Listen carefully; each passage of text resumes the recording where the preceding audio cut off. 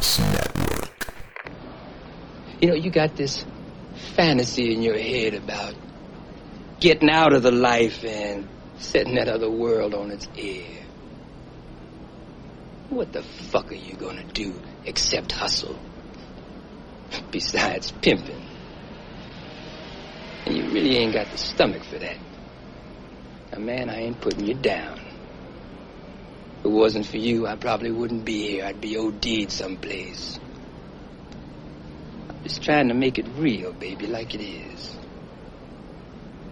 I mean, maybe this is what you supposed to do. Maybe this is what you're growing to. I mean, just think about it. Don't throw it out. Just think about it. You know what? I'm thinking about 30 keys. Well, let's get this shit on the road. Cut it.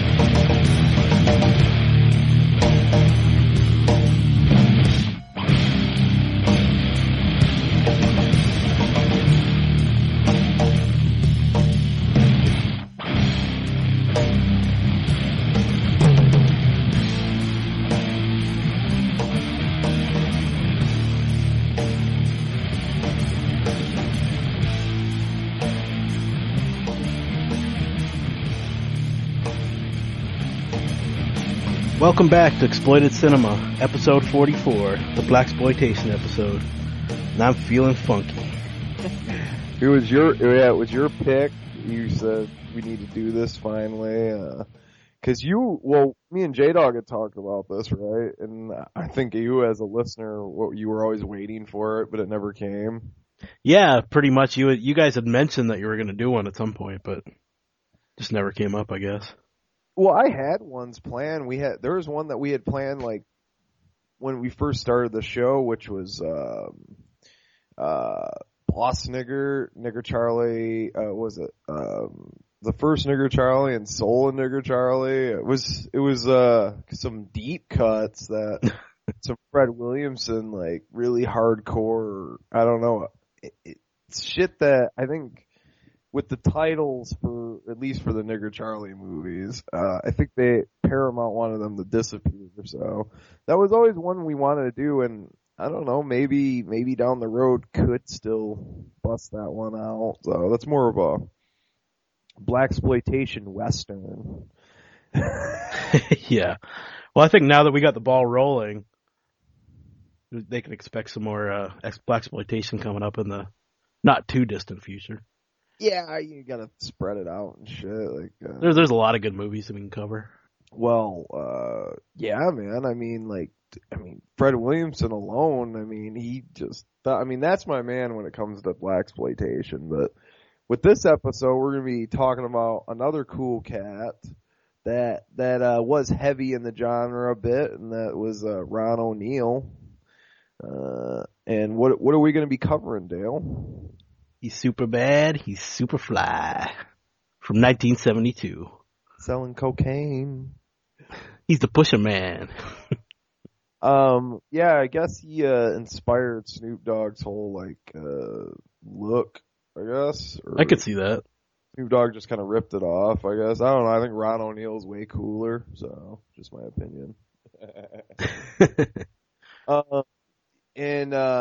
Did you get to see this featurette? What do you got? Do you have a copy, or did you get it off Netflix, or how did? I looked I mean, I got the film. Plus, I looked up on YouTube. There's some extras on there, some interviews and with an O'Neill and. They had those. Did they have that one where they went to the guy that made the car and shit?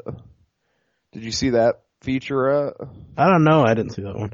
That's that's on the DVD and shit, I guess. And yeah, that one's pretty cool. Like he's still custom making those same kind of cars with that with the grill and shit. That like, grill is sick, man. I love it. You like get that at. And I remember in Black Dynamite, I think Black Dynamite had a car like that, like with the same kind of grill. So I'm guessing, I think I've seen some other newer films where they had that throwback style going. It's probably straight from this guy that's doing custom work because I guess those are his designs. So yeah, those lenses over the fucking headlights and that souped up Cadillac Eldorado. It's the fucking dope, dude. I love it. Like apparently the guy whose car they borrowed, it was an actual real life pimp. Yeah, but who the one that actually designed that car actually, like they found the guy and he's still in the shop. So I don't know about the pimp, but yeah, that doesn't surprise me. Yeah, the guy who owned the car was a pimp. I think. Well, a lot of it, the stuff on the car was his ideas, I believe. He went to that guy. But when they told him he wanted to use it in the movie, he said, this is a quote, "You lying, no niggas are making no movies." Oh, he probably thought they wanted to fucking jack his ride. Or something, they thought they was messing with him. That motherfucker, his car got featured throughout the film. Was he in any of the scenes? Any of like the Yes, clubs? he is when he's in the club. That doesn't surprise me. Yeah. He's like the pimp dude in the club. He's the one dude with all the ladies? Probably. Okay, that's fucking awesome, dude. Yeah, because I mean, I always thought I don't want to blow our load. But I always thought with that film, that in those club scenes and stuff, a lot of those people were like real cats off the street. Like, especially some of the locations, like when Priest was chasing after that one guy, and he's going through all those like ghetto fucking I don't even know apartment buildings and shit. That's fucking grimy, dude. That's real. That's what I like about this. You know? Yeah, definitely. Dirty and it's got that feel and it's like, yeah, they might be actors, but they're in this fucking world. Like, love it or hate it, they're in here, and I don't know, some of those areas in New York fucking rough, dude, rough. I was just gonna say, I'm kind of a little bit addicted to cinema from that time. That shows the streets of New York. They were just like, it was like something out of street trash, it was like sick stuff. Yeah, that atmosphere, that feel, that's really what brings me back to this film all the time. But we're not only covering Superfly Part 1, but we're covering its sequel, which is Kaboom! T.N.T. Put a stick of T.N.T. on that bitch. Superfly T.N.T. The sequel. Yeah, the sequel, and this is directed by Ron O'Neill.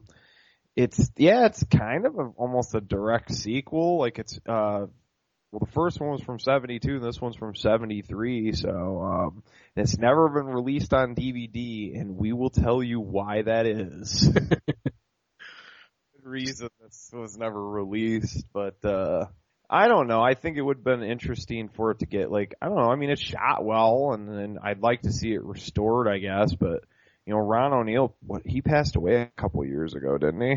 Yeah, I believe so. And it would just be a crying shame not to have him on there talking about it. But you did say there was a clip out there of him talking about the film, correct? Yes, on YouTube.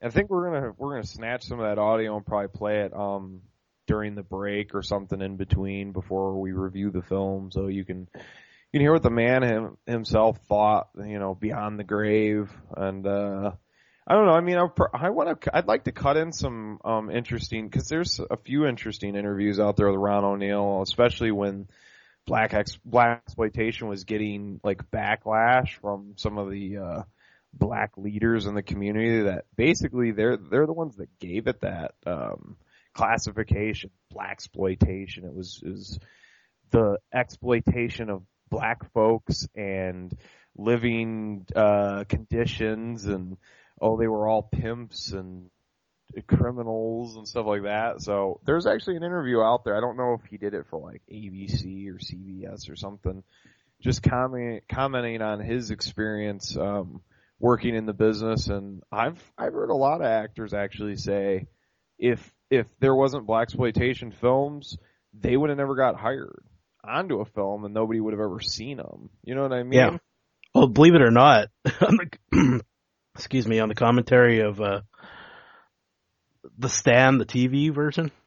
Not The Stand. I'm sorry. The Shining. Oh, okay. TV version, the commentary, they talk about Sweetback's badass song on there for a little while. Yeah. The guy from Wings that plays Jack Nicholson's character. Oh, okay. Yeah. Actually, he talks about it on there for a while because I don't know if you know Scatman Crothers plays the cook on the Kubrick movie.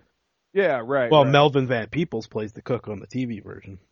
Oh, I didn't know. I've only seen parts of it. I remember when it first aired, and I was like, I don't know. I guess I was the same thing. I just finally seen it like about 8 months ago because it was in the Walmart bin for like $4 or something.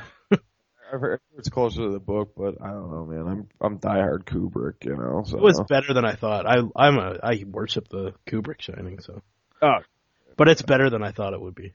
Yeah, that's interesting. I'll have to check that out. Of course, I haven't heard the commentary because I haven't even seen the whole movie. I only seen like one part of it because it was a mini series or whatever, right. Correct? On CBS or something, I remember. And I think I only seen like one episode of it, and I was like, this isn't like the original. Where the fuck's Jack at? Yeah. Jack's not around like there's a few things in there that are pretty brutal for TV. Even now when I watch it, I'm like, oh, I'm surprised they got away with that back then. We'll have to check that out. But back onto blaxploitation. Yeah, back. Sweet back onto blaxploitation. What more to say? I mean, yeah, this is going to be the blaxploitation episode, and of course, it's not going to fully be a blaxploitation episode because we do have a review. We were sent to DVD. I had heard about this film probably a year ago, just through the grapevine, that it was in the works or whatever, and apparently one of the filmmakers, Shane Brown, actually was a listener of the show, still is, I'm guessing, and he hit us up and wanted us to check it out and sent me and Dale a screener of it, and we're going to be reviewing that. So he also did this film with Jenny Allen, so yeah, we're going to be covering that. It's a fan-made documentary, and yeah. Little labor of love on the Evil Dead series. Going to the locations and stuff like that. You know what it reminds me of is that one Halloween documentary, where they go to the conventions and shit. I can't remember what it's called. It's kind of a lower budget, documentary, but like, I don't know, I think these fan documentaries are interesting for the simple fact that, you know what I mean? It's from their perspective and I don't know, it just shows that like anybody can really put something together if they put their mind to it and want to go out there and do the effort and shit. Like, I've thought about documentary before too, so yeah. There's a lot of interesting subjects. I don't know, I think we're going to be having Strebo on later in the episode, and he's been talking about fan-made documentaries and being intrigued by them too, so I don't know, maybe we can pick his brain on it and get some more insight from him as he's jamming about blaxploitation with us. So we need a little more Strebo on this mother. Yeah, and this is gonna be your first episode where you're gonna actually you get to jam with him and counter Strebo up close and personal. Well, close enough, I guess. We're on the stage at the same time finally. Yeah, exactly. We hope. We'll see. Things happen. Yeah, well, he'll be on. I'm not gonna roll a review without you, so he'll be in here, and so he'll come on. If worst case scenario, if we can just get him on for the outro or something. But I know he's been wanting to talk about these, at least Superfly, the first Superfly. I know he's a big fan of that. So somewhere in here we'll have him, and Dale will be. I think he loves Superfly T.N.T. as well, doesn't he? Or not. We'll see. I don't know. Well, actually, I know, but I'm not gonna. We'll let you find out. We'll save it. So, I don't know. We'll see what I can dig up for trailers or whatever. I don't know. I I haven't even thought about that yet. We're just recording here, so haven't even gotten to the editing stage. We'll see what we can dig up. If not, we'll bring you some crazy, obscure blaxploitation trailers and play some tunes. And I don't know, maybe we'll think up something else. So with that, Dale, roll us the fuck out. You're listening to Exploited Cinema. This dude is bad, and he ain't just fly. He's Superfly, yeah, Superfly. When it comes to women, they come to him, but it's still not enough. He wants a big score, $1 million in cash, yeah, the big one. This is a chance, and I want to take it now, before I have to kill somebody. Before somebody ices me. What kind of money are we talking about?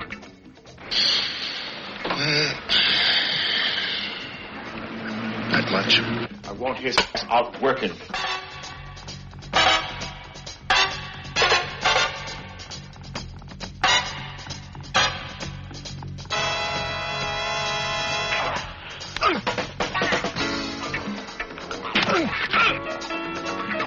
Now that I took all this chance for nothing, and I go back to being nothing, working some jive job for chump change day after day, because that's all I'm supposed to do, then they're gonna have to kill me, because that ain't enough. Ain't I clean, bad machine, super cool, super mean, feeling good for the man, Superfly, here I stand, secret stash, heavy bread, baddest bitches in the bed, I'm your pusher man. Can a Superfly Harlem dude beat the system? He's got a plan to stick it to the man. He's super hood, super high, super dude, Superfly.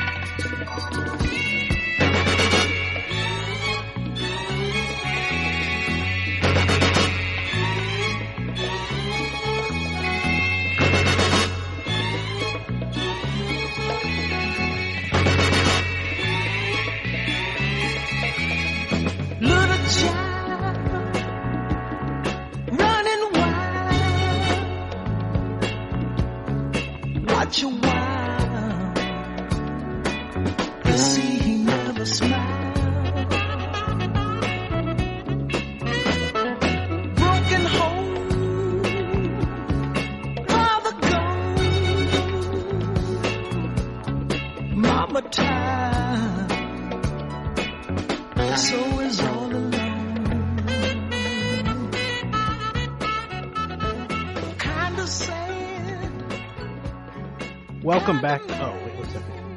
Just gotta get my crucifix out. That's better. Welcome back to Exploited Cinema. This is the Superfly review from 1972.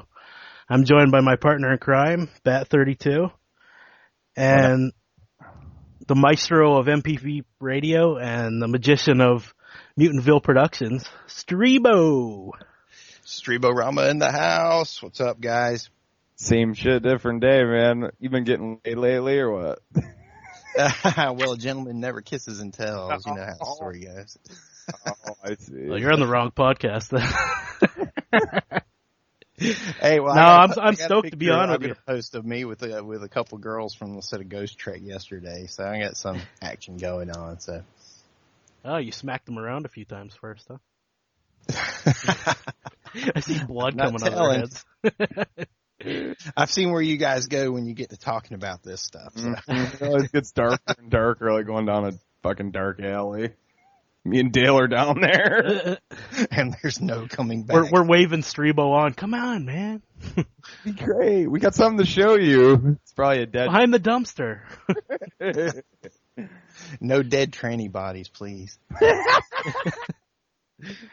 And already we've gone into a greasy turn, but it is very fitting since this is, of course, the sleaziest podcast on the internet.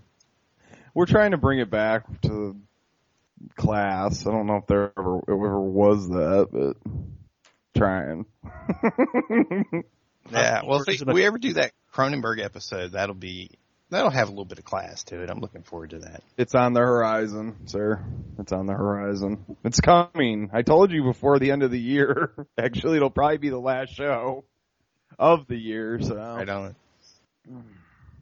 But we're covering 1972's Superfly, probably the greatest blaxploitation film ever made. It's in my opinion. So. I can't. It's pretty close to my favorite. Well, what's your favorite, Strebo? You have a favorite? Let me guess, Dolomite? My absolute favorite is The Mac. Just outright best blaxploitation movie, The Mac. Best acting, best storyline. Richard Pryor's in it. Yeah. Richard Pryor is in it. It's got big titties. There was a callback to it in True Romance. That's actually where I found out about it. I got into all my blaxploitation from True Romance, going and watching The Mac. And then, wanting to know more about the stuff that Tarantino was always watching and talking about. Mm-hmm. And then just watching blaxploitation movies and getting into Dolomite and all kinds of crazy stuff. But The Mac, hands down, because Goldie was just badass. Like he said, I'm going to be the meanest Mac that ever lived. And he had goals and aspirations. But there are a lot of great flicks out there. I think I have... Me and my buddies have kind of this ranking system where we have awards for all of the great blaxploitation movies. Like best stable goes to Willie Dynamite because he had a great looking set of hose. Best bottom bitch goes to Pam Grier and Coffee. Okay, best afro goes to Jim Kelly and Black Belt Jones. It just goes on and on and on. Pam Grier didn't get best top. Well, with those titties, that would work. Best fight scenes goes to Dolomite 2, The Human Tornado, in which Dolomite fights butt naked against the man in one scene doing Shotokan karate and shit. I don't think I've seen that one yet. I don't know if I want to see that one. Now that you mention that. I couldn't resist recently with Fast Custom Shirts did the Black Friday sale. So I bought that T-shirt off of Joe. Was that a limited or? Yeah, well, it was Black on sale. Friday or? Yeah, just because. So it was all, what was it, blaxploitation shirts or? No, what? it was the Human Tornado. Oh, okay. Oh, nice. I didn't even see that. That's cool. Where were you on that one, Strebo? What the fuck? I cannot live online, man. I try to just hit and run, I just make my posts and then get back to shit I gotta do. Promoting. And then I gotta get back to hustling. And busting ass and thinking about that dollar, just like in Superfly. Which Superfly, by the way, always won for best soundtrack. That was his claim to fame. Though I got to give Priest props for his wardrobe because he had a slick wardrobe. He was Superfly. The wardrobe would fly even today, man. To be honest, I mean, like a little bit upgraded and stuff, but for real. And I remember talking to one of the old black guys on the block, just having a conversation about that movie. And he was calling back to when Superfly came out in 1972. And he's like, Superfly, man, that's the one where them niggas started wearing long coats and calling each other young blood and wearing Coke spoons around their necks and shit. Yeah. It would definitely inspire. I mean, he literally could remember that, like, changed the generation. Yeah, it definitely changed the game up, and a lot of brothers do remember back to that. And if they weren't around at that time, that was kind of like, I don't know, maybe that was like the black community's Clockwork Orange. That's a pretty fucked up analogy, but it's got style, it's got class, it's got ass, it's got He's got the whole fucking 9 yards, man. I think Strebo has to pick himself up off the floor. He's pretty quiet over there. I just heard a thud. We lost Strebo. He was already drinking. He's so, like, did he just compare like Kubrick to? What's up? Are we still rolling? Yeah, we're still rolling. We thought you fell off the fucking chair, hit your head and shit. I know you were drinking, so. I did, man. I'm fucking drinking this Blue Moon. It's kicking my ass. But I was talking about Muhammad Ali. That might have been what knocked me down because he was the fucking greatest boxer of all time. So. Somehow you rolled into that. I don't know. And I'm over here comparing Superfly to Clockwork Orange, saying it was like the black communities. Did you catch that? Yeah, I heard that. See, I thought you fell off your chair after you heard that. No, man, I was trying to drop some knowledge about Ali and his fights in Madison Square Garden. I don't know if you guys ever watched any of those, but I'm a big boxing fan. Was he also a blaxploitation fan or what? Shit, man, Muhammad Ali was blaxploitation. What are you talking about? He's film, or just you're talking about embodying black culture or what? Yeah, exactly. Embodying the black culture, being a figurehead. I don't think he would have appeared in his films. I think he probably would have felt like it was exploitive or whatever. Well, the term, it depends on what kind of meaning are you going to give to blaxploitation. I mean, blaxploitation being a genre of black filmmakers making films about the black culture, and then that's a pretty wide definition, not just filmmakers, quote unquote, trying to make a black exploitative film, if you know what I'm saying. Yeah. From that time period. So he was in a movie about himself. That was blaxploitation. He played his damn self in the movie called The Greatest. But what I was saying about Superfly was the wardrobe. You could see the pimps in the old Muhammad Ali fights. That's what I was trying to get to. And in Madison Square Garden when he fought Joe Frazier and also Ken Norton. I mean, if you look at those, it's a time capsule. I mean, brothers in huge hats with feathers, leopard skin. I mean, the colors are crazy. Gold off the hook. I mean, it's all there. It's all there. Well, yeah. I mean, if you I don't know. I've seen these videos with Snoop Dogg where he's kicking it with all these old throwback pimps, and they're all wearing the same outfit. So I had a feeling that already had existed, but some of Ron O'Neal's outfits, I'm thinking they had, someone on the wardrobe designing shit all right, this is already what's hot. Let's take it to this level and shit, because obviously people weren't wearing the trench coats that were fancy like that, and I don't know. I think it was just Ron O'Neal, man. Yeah. Just going, hey man, this is what I'm wearing, because it was a low budget film, and I'm sure that everybody was wearing. I'm sure they came to set, ready to film. They didn't come and get much makeup put on at all. I think in the documentary they said some lady was doing the costumes. Yeah, the outfits for Ron O'Neal were all specially made, because I seen that little featurette. Yeah. Oh, were they? Okay, I've never seen that. I've got Superfly on VHS. That's how long I've been watching this.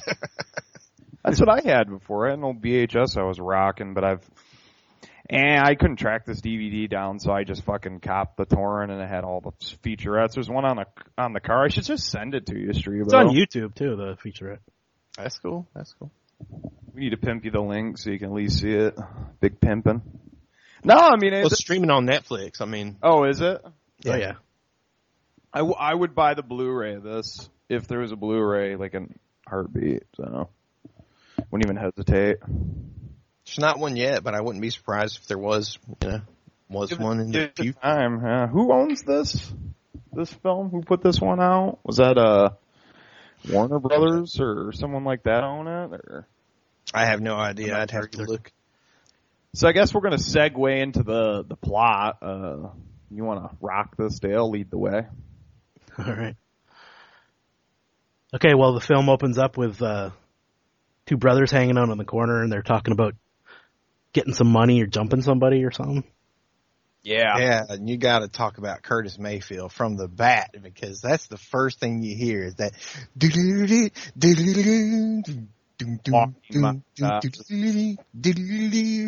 Yeah, I mean, oh my God, the soundtrack to this movie is fucking sublime. I'm going to say that all through this this review. I'm just warning you. So We'll be Oh, I playing. love the music. Most definitely, I'll be editing some cuts in there because I mean, you can't get away from that soundtrack.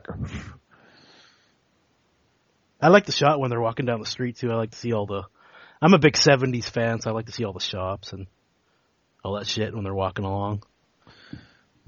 Yeah, I know that's the appeal for Bat too, you know, because this movie is like a fucking archive of New York at that time. Probably this and Taxi Driver are the two movies that capture that time period the best.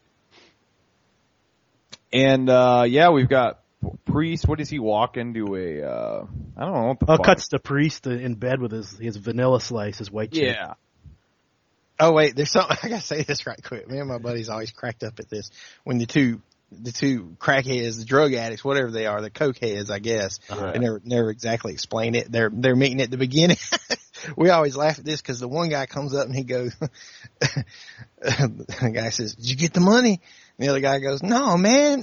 And then he says, "She wouldn't give it to me." And we always laugh about that because you always know somebody's there on hard times when the guy is scheming to get his money from his old lady. You didn't see him try to bum a quarter off a random lady on the street, and you could tell that they were just filming that like that. She wasn't an actor; she was real. She probably thought he was really homeless.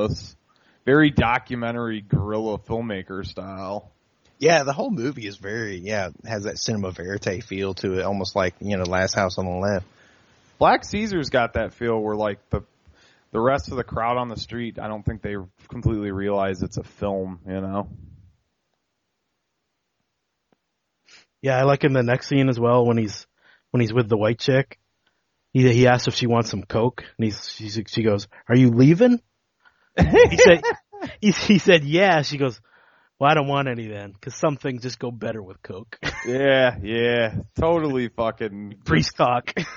Yeah, it's totally Fly. I mean, he's got the slickest fucking lines in this movie. And, let's jump into the action, because it's like one of my favorite scenes is, well, right before that, we get to see the car, right?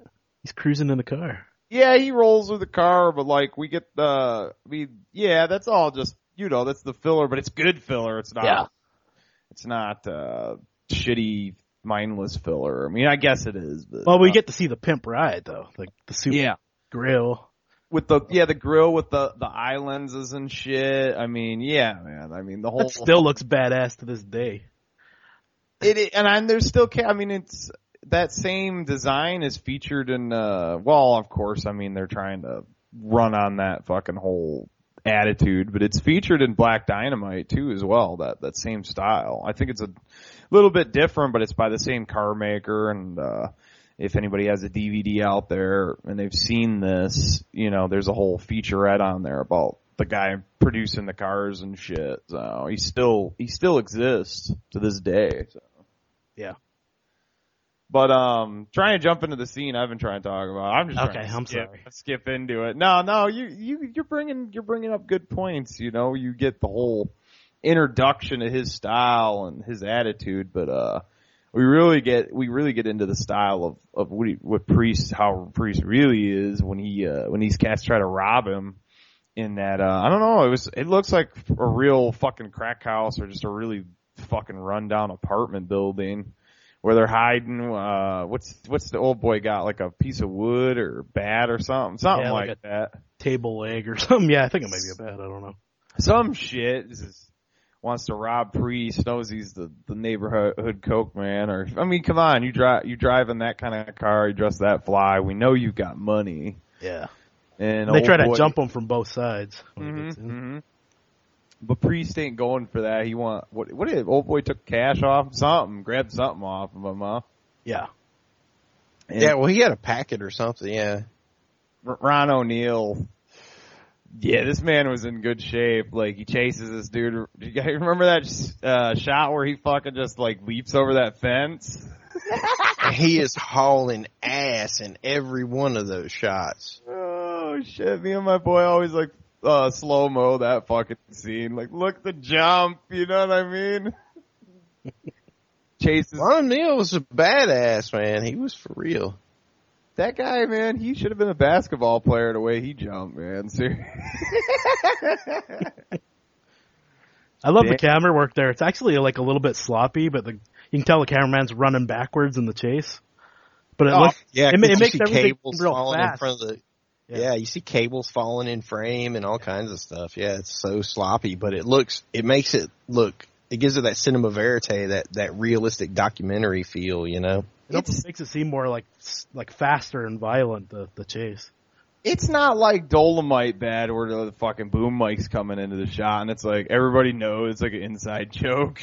Dolomite's a lot rougher around the edges. Yeah, it's more of a closer to a Z-grade movie, and I thought it was a roughie. Superfly is well made, man. I mean, Gordon Parks Jr. was a solid filmmaker. I mean, it's still low budget, and it's a little rough around the edges, but it's a quality film.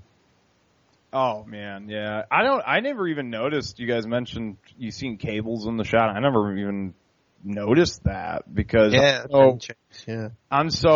doesn't surprise me. I'm sure if I go back and just really look hard details, you probably do see a little boom mic maybe coming in the shot, but not much. You know what I mean? Just real quick and like they would this production. I don't think they would have like let that go. They would have seen the dailies and be like, "No, we have to reshoot it. There's no options." You know what I mean? So. But yeah, I'm just pumped in that scene. I wouldn't even have noticed anything off because I'm just so into it. Since you're bringing that up, I did a little bit of research, and when he's talking to Freddy, when Freddy doesn't have his money in the apartment shortly after this, they say that I didn't quite catch it, but they say you can see one of the crew members hiding behind the door. Well, the scene is so entertaining, though. You're just engulfed in the performances. Yeah, like that's another of my favorite scenes. Like, wait, let's not jump. Jump him chasing that guy up the building because we're talking about for certain. Yeah, chases. What does he chase him into some fucking?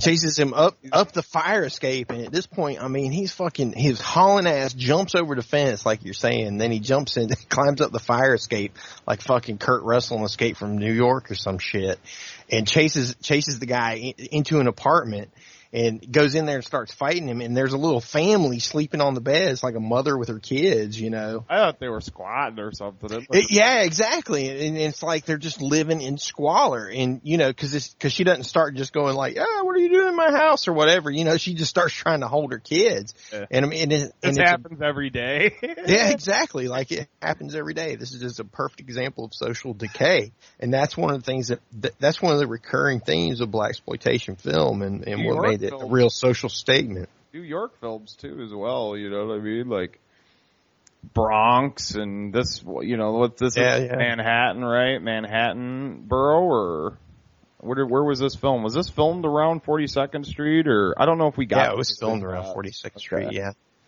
I don't remember. I'm not a New York expert. I couldn't tell you. I'm from the South. You know what I'm saying? Fucking Mississippi Delta, brother.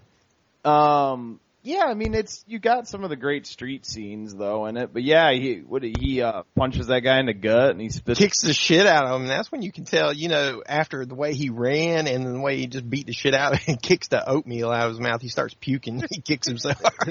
That was always kind of sick, but then he just takes his money and walks off. You know, he doesn't shoot him or anything. No, you think that's because the lady and the kids were there? Sorry. I figured that's because the lady in the character moment. Yeah, no, I get you. That's because it makes it kind of layered. You know, does he not shoot him because the family is there, or does he not shoot him because, you know, it's just not in his nature? No, I don't think he's a cold-blooded killer, but he will kick the shit out of you. Isn't there a scene where he's doing kung fu and shit in this, like training? Yeah, he's doing karate and he's wearing a yellow belt. Yeah. He's gonna jump ahead, but yellow belt is like beginner, so I always thought that was funny. Well, at least he was honest. At least he wasn't like, yeah, he's black belt. He's the baddest motherfucker out there. And he was like, nah, man, that's just something I do on the side. Like, I sell coke, I run, I kick ass, and yeah. Yeah, you might know Jim Kelly, in which case, yeah, he's going to keep that yellow belt on. Oh, shit. Yeah, that's right. That's right. You don't want to get called on it, though. But he was badass nonetheless. So where are we at next, Dale? It cuts to the scene with That's when Freddy his number two in charge, Eddie and Fat, or no, it's Fat Freddy and who's with him? Is that Eddie with him or who? The one brother in the suit. Yeah. Yeah, there's another guy in Eddie and Fat Freddy, and that's when he says Freddy doesn't have his money because of his bitch, and Priest says he says, you don't have my money by tonight. I'm gonna put your old lady out on Horse Road. That was awesome. That's my favorite scene, dude. That's my lady. I don't care. Somebody's got to make me my money. And what do we get? I know we're jumping around, but we get that night scene or whatever where Freddy's got to go over and do the job and shit with the pantyhose on his head. Yeah, Freddy didn't like that, did he? He's like, I don't like doing the violent stuff. You know? He's like, man, just, you know what you got, man. Don't make me do this. I'm nervous. I might pull the trigger. That was a good scene. Yeah. It was, this film's got there's real honesty with the acting, and I think that a lot of the performances are pretty genuine. You don't really get any stilted performances with this, I don't think. I mean, did you detect any of that, Dale, or what? No, it's pretty gritty and it feels real, Yeah. A lot of it.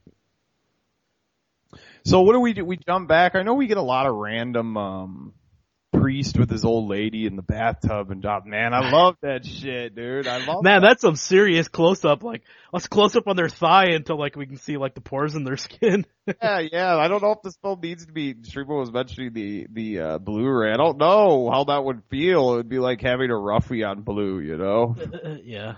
This film's just too gritty. I mean, I've already seen Taxi Driver in HD, and it's great and all to see that, because I mean, you get a real feel for New York, and it really gives you the grittiness. But I don't know if these exploitation grindhousey films belong on Blu-ray. You know what I mean? Yeah, I'm with you. So yeah, was that what we jump into? We jump in another scene like that? I don't remember. We jump into almost. This is the only place where it was kind of like a choppy cut to like the apartment, and he's with Eddie. And he starts telling him, well, at first he gets him from the gambling game, and then all of a sudden they're in the apartment. And then he starts telling him about his plan. Yeah, about, basically getting out of the game and shit, or just being tired of everything? Yeah. And they're gonna make a big score and like sell a lot over like a 4-month period. Scatter's. Did we get the meeting with Scatter yet? Not yet. Okay. Because he has to convince Eddie first, and Eddie's not really into it, but he reluctantly agrees. Yeah, exactly. Yeah, because Eddie, he's comfortable. I think that he's just starting to get the taste of the money and everything. So. And he likes the life better than Priest, I guess. And doesn't Eddie look like a fucking Sammy Davis Jr. if you've ever seen one, or what? Yeah, like a young Sammy Davis. I could see that. Yeah. That's what I always thought. This is fucking Sammy Davis Jr. right here, this brother.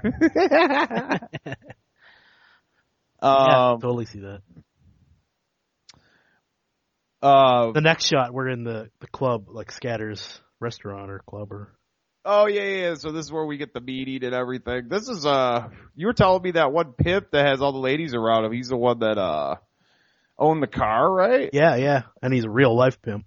Yeah, real life pimp, and man, yeah, I think that's why these cats bring the realism, is because they are real. You know what I mean? Yeah, they even said on the documentary, like, that pimp was pretty notorious around New York City.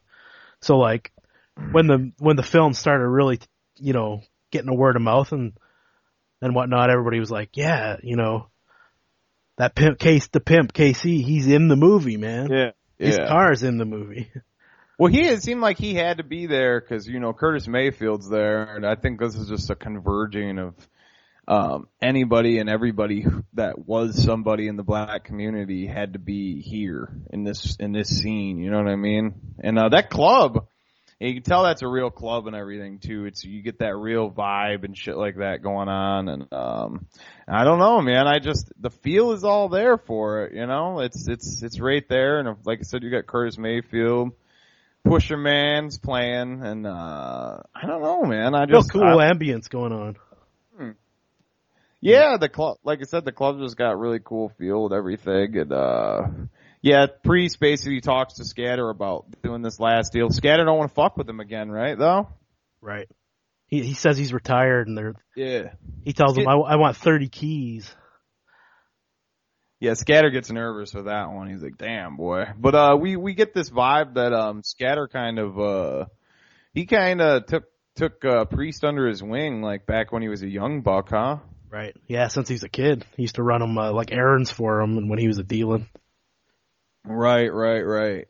And then after this, we get another scene. What is it with Eddie and Priest? And is it a parking garage or is this in like a? Yeah, but before that, remember Scatter pulls the gun on Eddie because Eddie starts like challenging him. Yeah, kind of thing. Yeah, that was a real heated scene too. What else have I seen Scatter? And he was in a bunch of different blaxploitation films, huh? Yeah. This isn't the only one. I think this is the start though. Yeah. Is that actor's name? You're gonna have to crunch up IMDb. Yeah, probably. He's phenomenal. Julius Harris. Yeah, he's phenomenal, man. I every bit of his performance in this film is top notch, you know. Definitely. But yeah, we get that bit of dialogue in the parking garage and shit with Eddie.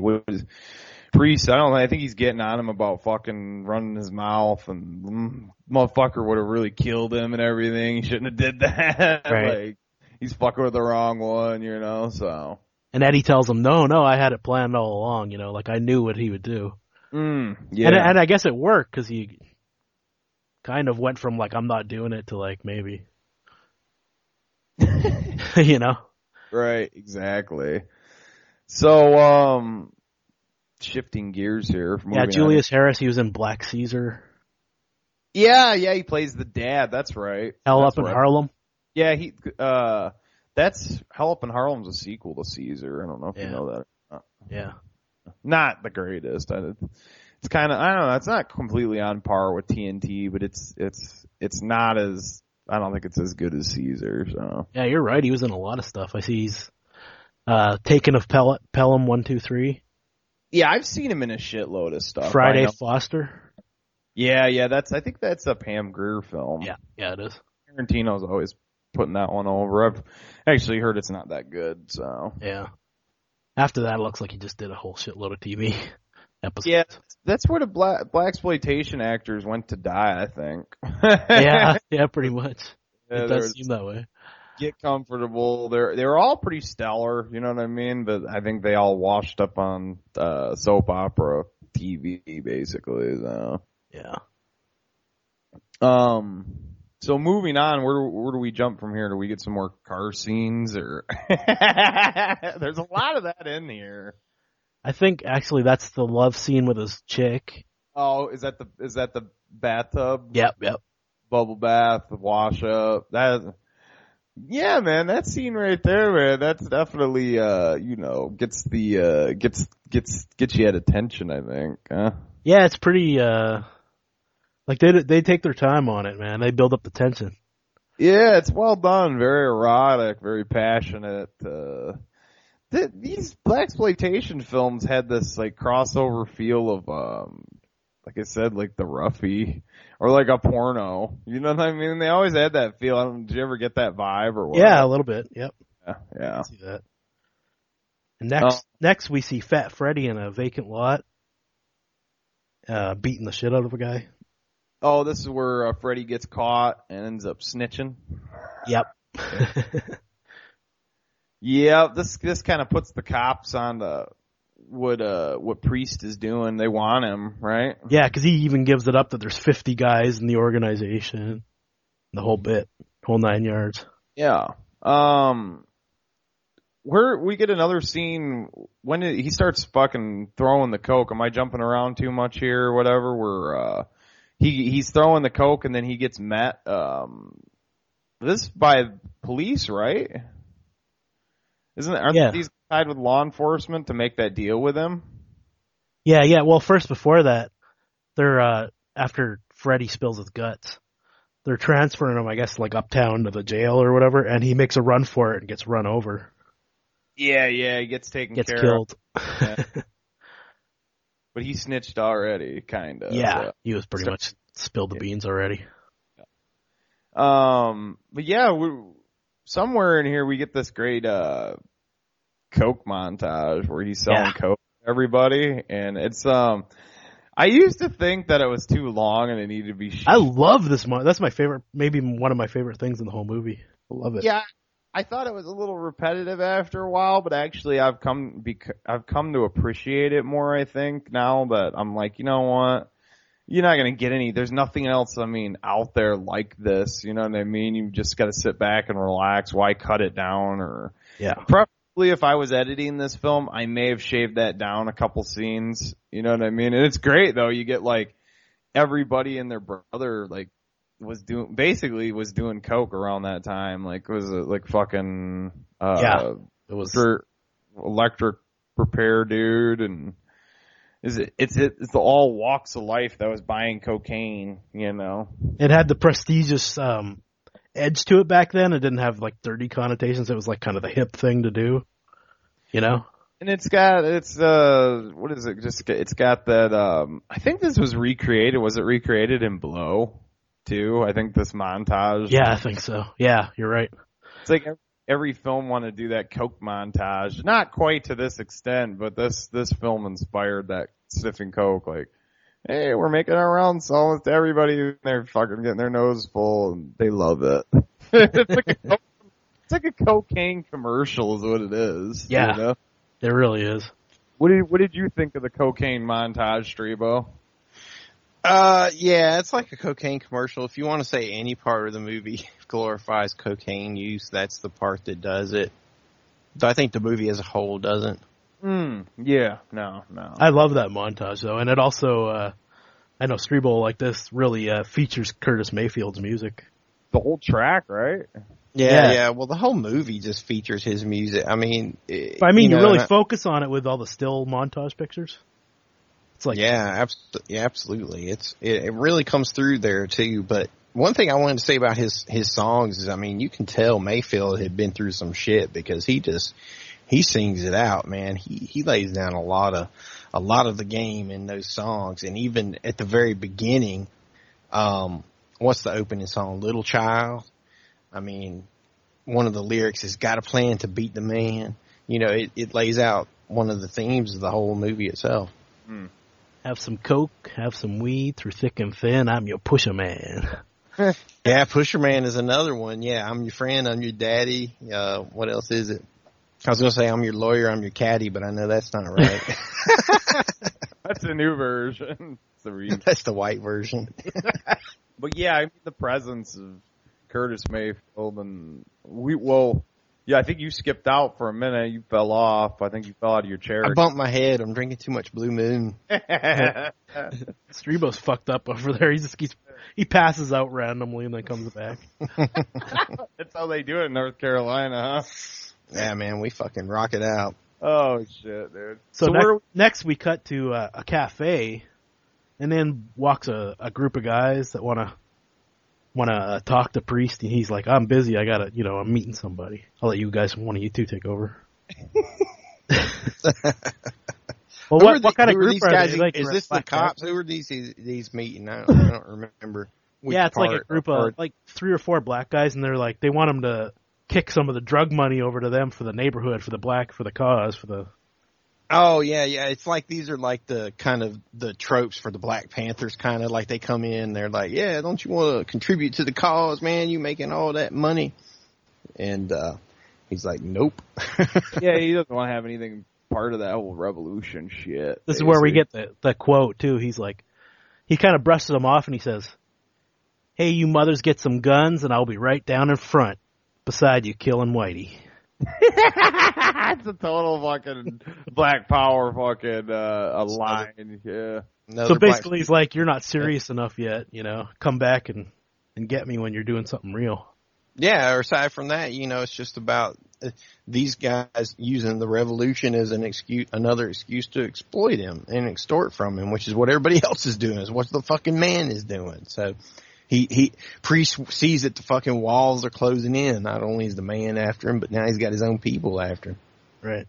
And then next, we see Priest with his white slice again. and he's breaking his little plan to her to quit the life, and she's not really happy about that.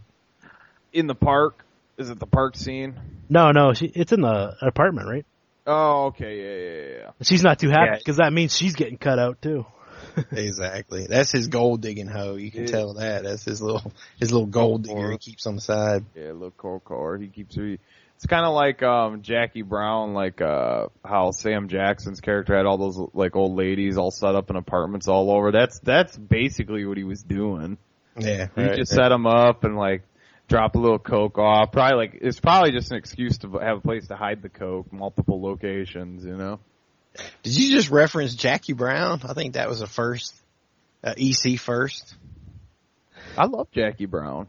I do too. That's an awesome movie. That's my favorite Tarantino film. And actually, a lot of people are like, he has talked about it.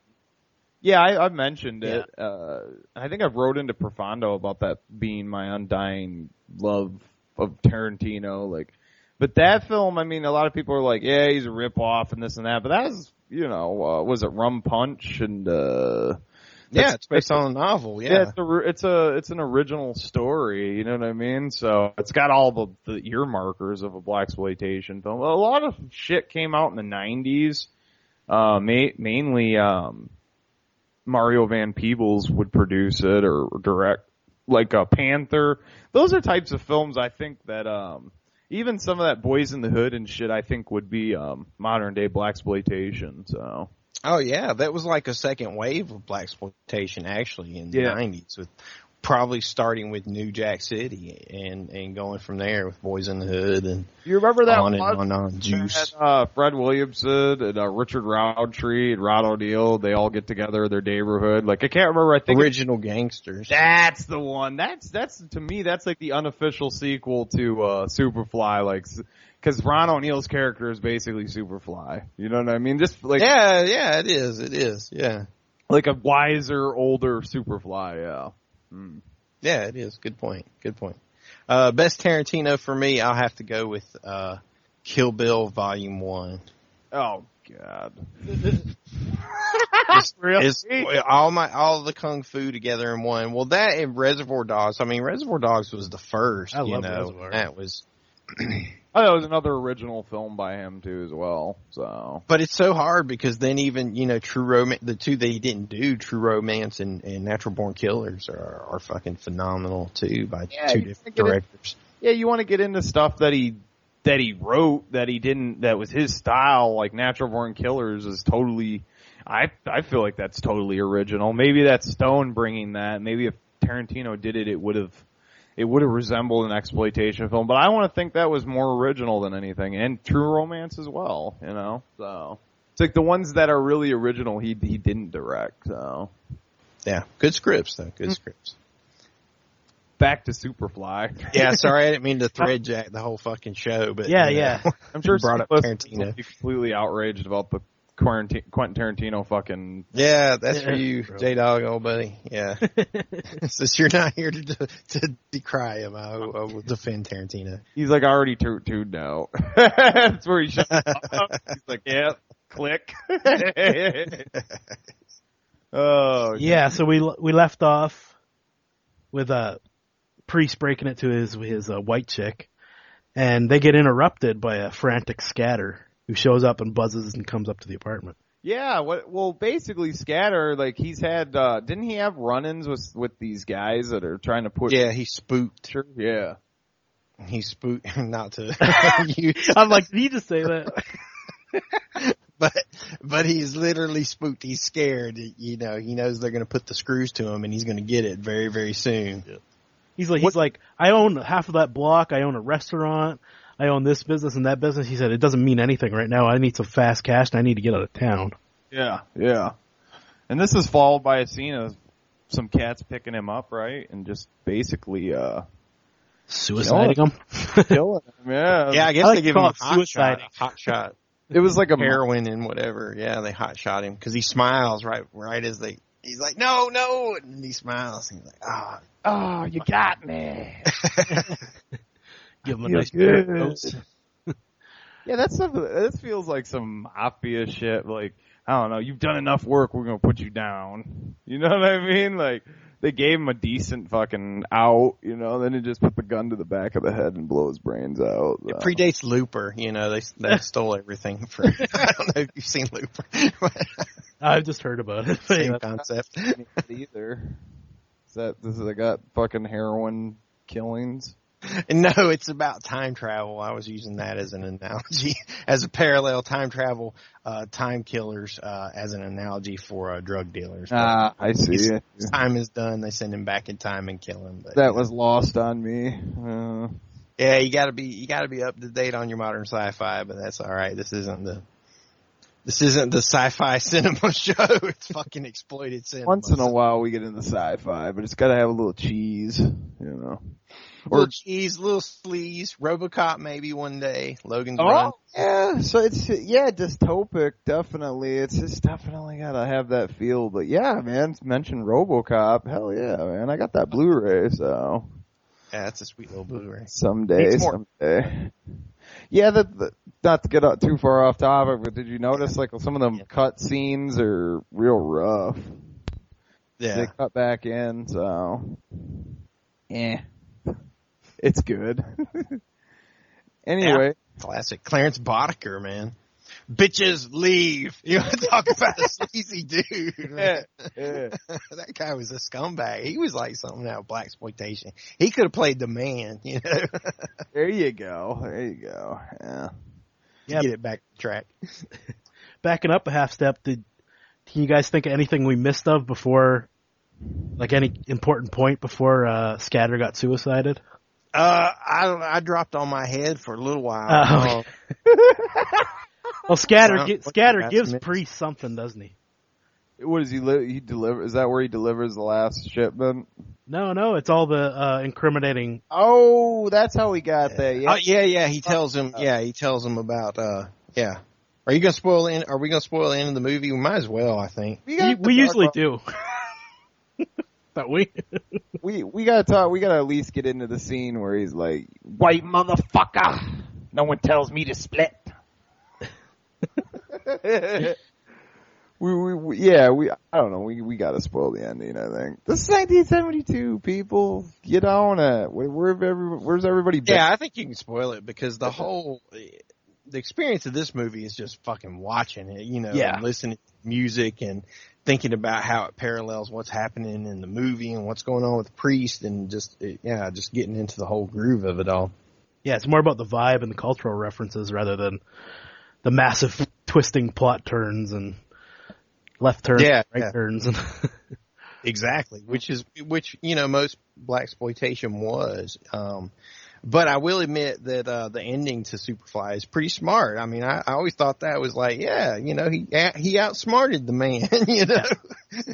Yeah, I mean, I think that's fantasy in a lot of ways, because they'd have been like, fuck it, we're just gonna take a risk and kill this motherfucker, and then we'll track the motherfucker down that's got the package or the information, we'll kill him too, you know, so. Well, he gave it to hired killers. Yeah. Like mob guys or something. And he paid him off and then gave him all the evidence. Yeah. So if anything happens to me, you guys expose them and kill the top guy. Well, not only that, but we get this great scene with his old lady, with the switching of the bags, the briefcases, right? Yep. To double cross Eddie, because Eddie's like, fuck that, I ain't getting out of the game. Yeah, he goes up to Eddie and he's like, I want my money.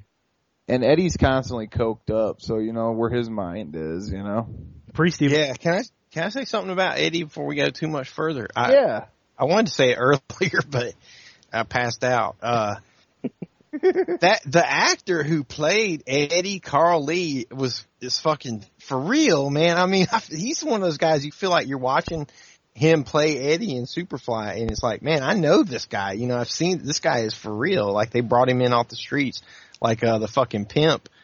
Did you guys mention that? KC the pimp. Yeah. And how about Fat Freddy? Was he real too? He was a real life criminal. He had just gotten out of prison for like, you know, he was in there for selling dope and some kind of violence or B&Es or something. No wonder because we were talking about, you should have mentioned that earlier. We were talking, me and Dale were talking about when you took your little nap, your little North Carolina drunken nap. Yeah. So you just fell over and went to piss some Moosehead. Had to make some Moosehead down at the factory. Where's your Yeah, you fell off your chair and pissed in your pants, didn't you? Where's your piss jug at, dude? You don't have the special, the official exploited cinema. I had it next door. No. Oh. Fire that. You can't keep a piss jug around, man. It's got to be temporary. I thought it was the same one you rocked for that Halloween fucking rock and roll horror, dude. It's probably still got the same piss in it. So Fuck no. Fuck no. I only drink during podcasts, and I'm not quadriplegic, so no piss jugs.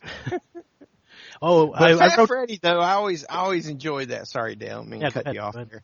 But yeah, I believe that he's another one of those just found guys where they're like, yeah, fucking Fat Freddy's a character. We'll put him in there, We always laugh at the part where he's like, man, give me that joint and rolling up big fat joints and stuff because. Well, they said on the featurette that like I said, he was a real life criminal that just got out of prison. They kind of used him as also a consultant on the movie and try to make everything as real as possible. Who's that, Eddie or Fat Freddy? Oh, Fat Freddy. Oh, okay. Oh, sorry, I thought that's who he was talking about. Or KC. No, Fat Freddy. Fat Freddy. Okay. Because I know KC's car was the one they used. Yeah, we mentioned that. Yeah. But Fat Freddy was the one that just got out of jail, and he was in jail for doing drugs and violent acts and stuff. Mm-hmm. For selling drugs. Yeah, to get it back on track, we were right at the ending there revealing that, but the guy, Carl Lee, the guy that plays Eddie, there's this line right before. Yeah, I was just going to bring up the line too. Go ahead. Well, it's a little bit earlier though. It's right before he makes the swerve on Priest, and he says, "I know it's a dirty game, but it's the only game the man left us to play." And that's just one of those things. So what if that honk blaxploitation? Yeah. So what if that honky's using me? Been using me all my life.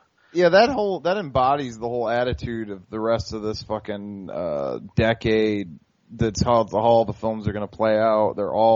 And I think Sweet Sweetback's badass song really kicked it off. Started it all. Yeah. Sweet Sweetback is like the Easy Rider of blaxploitation. Oh yeah, man, I agree. That's a great analogy. Oh yeah. Yeah, I probably read that somewhere because it's much too You're like, I'm not going to take credit for that whole thing. I read that somewhere. Where? Who the fuck knows?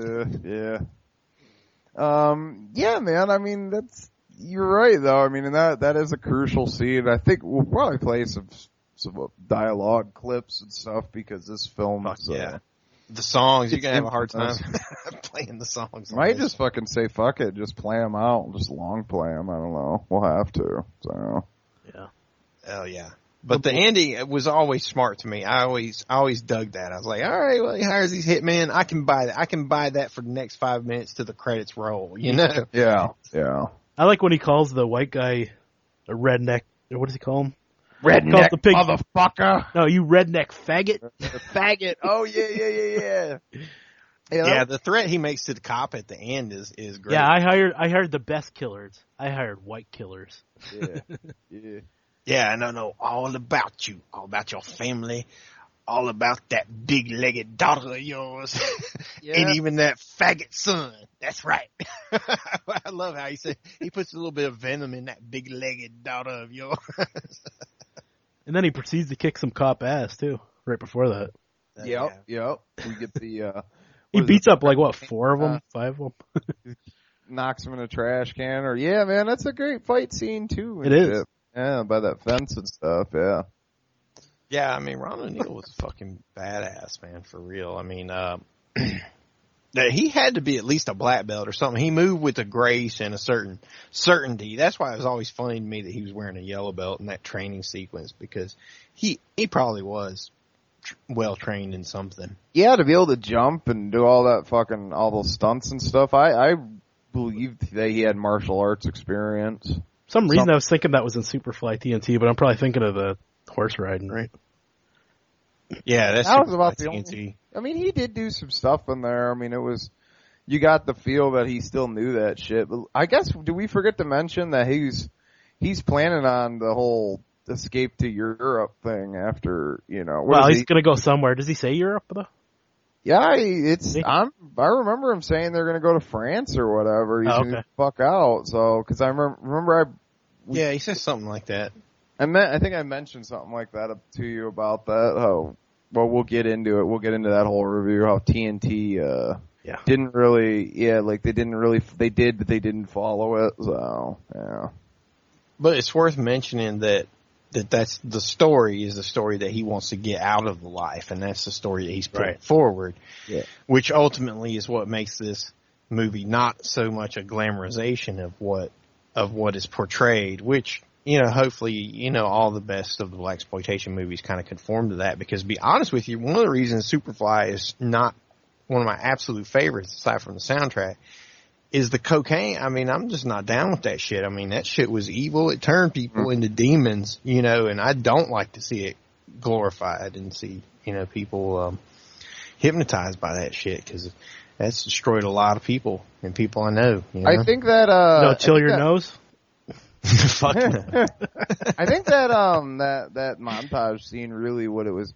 I think people will look at it and go, yeah, that was glorifying of it. Like, I took the stance of, it really just showed you how many different walks of life. I know we mentioned this when you dropped out for a minute and bumped your head, but man, it really just showed how many different people were doing it. It wasn't just rich people; it was just everybody. You know what I mean? It was everybody got on. That's a good point. I mean, at that time period from the 70s through the early 80s. It didn't have a 80s, stigma. Early 90s. Before the crack hit, I think it was okay. Then, crack hit, and it's it morphed into crack. People are coming in, they're like, we're just sniffing some lines, and some fucking cracked out maniac comes in and fucking butchers everybody. They're like, whoa, this shit's getting real. Yeah. Well, this shit's getting scary, Like, people are getting robbed, getting killed, for the next level. So, I know Pete's mentioned on the show once the crack hit, that's when everything got scary in New York, so... Yeah, well, people were killing each other over it then, because you cut it down and sell it in lesser quantities, more quantities and lesser bites, But it's quicker. Back for it, yeah. The high is faster. Yeah, it hits you quicker. Keeps people coming back faster, turns people into fucking zombies, But coke was bad on its own, I thought Boogie Nights did a good job of kind of showing how people's lives can kind of spiral out of control. Not that everybody would be off trying to rob a drug dealer like in that awesome scene from Boogie Nights. I think they glorified it, but like the chick that's like ODing and that's some mishaps, but I think they wanted to kind of glorify it in that film too a bit. So. Yeah, but not down with the coke. So that's my stance on it. Fuck that shit. That's our public service announcement. You are a fucking moron. Strevo stops. He's like, let me just take a minute to tell you kids, you want to be a guerrilla filmmaker, stay away from the coke. Damn right, man. That shit destroyed everybody. Cocaine is a hell of a drug. Don't think you can stay up all night and edit your film, and it's not going to work. You're going to crash eventually. You drink Diet Pepsi instead. Something else. Look at it this way. If Richard Pryor, who could smoke all the coke he wanted and snort all the coke he wanted, and he crashed and burned, he had it all. Did he catch himself on fire? Yeah, he caught himself on fire. Literally did burn. He had to live... I think towards the end he was just like a raging alcoholic, though, wasn't he? Or is he still doing the drugs? He's dead. Oh, I know. I mean, I said towards the end of his life. But after that, he was an alcoholic. But during his time using crack, but he had it all. If he couldn't make it work, then you ain't gonna make it work either. Yeah. Can't juggle that. Can't do it. Anyway, fears the legal cocaine, that's our right? Public service announcement for the day. Yeah. And knowing is half the battle. I was going to mention on the documentary at the end when he lays out his whole plan and the cops can't touch him. He puts one over on the man. Right. They said on the documentary and all the black theaters, everybody would stand up and start cheering and clapping on their feet and stuff when he revealed that plan. Well, yeah, I think that. Yeah, I think the attitude was heavy, and Well, you remember Pete talking about how he would go and see some of these blaxploitation films. Which one was it he said? And then all the lights came on and all the black folks like looked at him. Yeah. Guy in there and shit. Like, cause, dude, might have been Dolomite or something. I've said this before, and this was made for black audience, and I think if you were white and you were watching it, like it was basically like you dropping the N-bomb and shit, like, hey, what up, nigga? And they're like, what? What you say? You know what I mean? It's something, this is made for our people, this ain't for you, you're not part of this. Even though a lot of white, I get it, I'm cheered. I'll be right there cheering when they're like, kill the white devils. I'm like, get them white devils, get them. You know what I mean? Like I'm right there with it.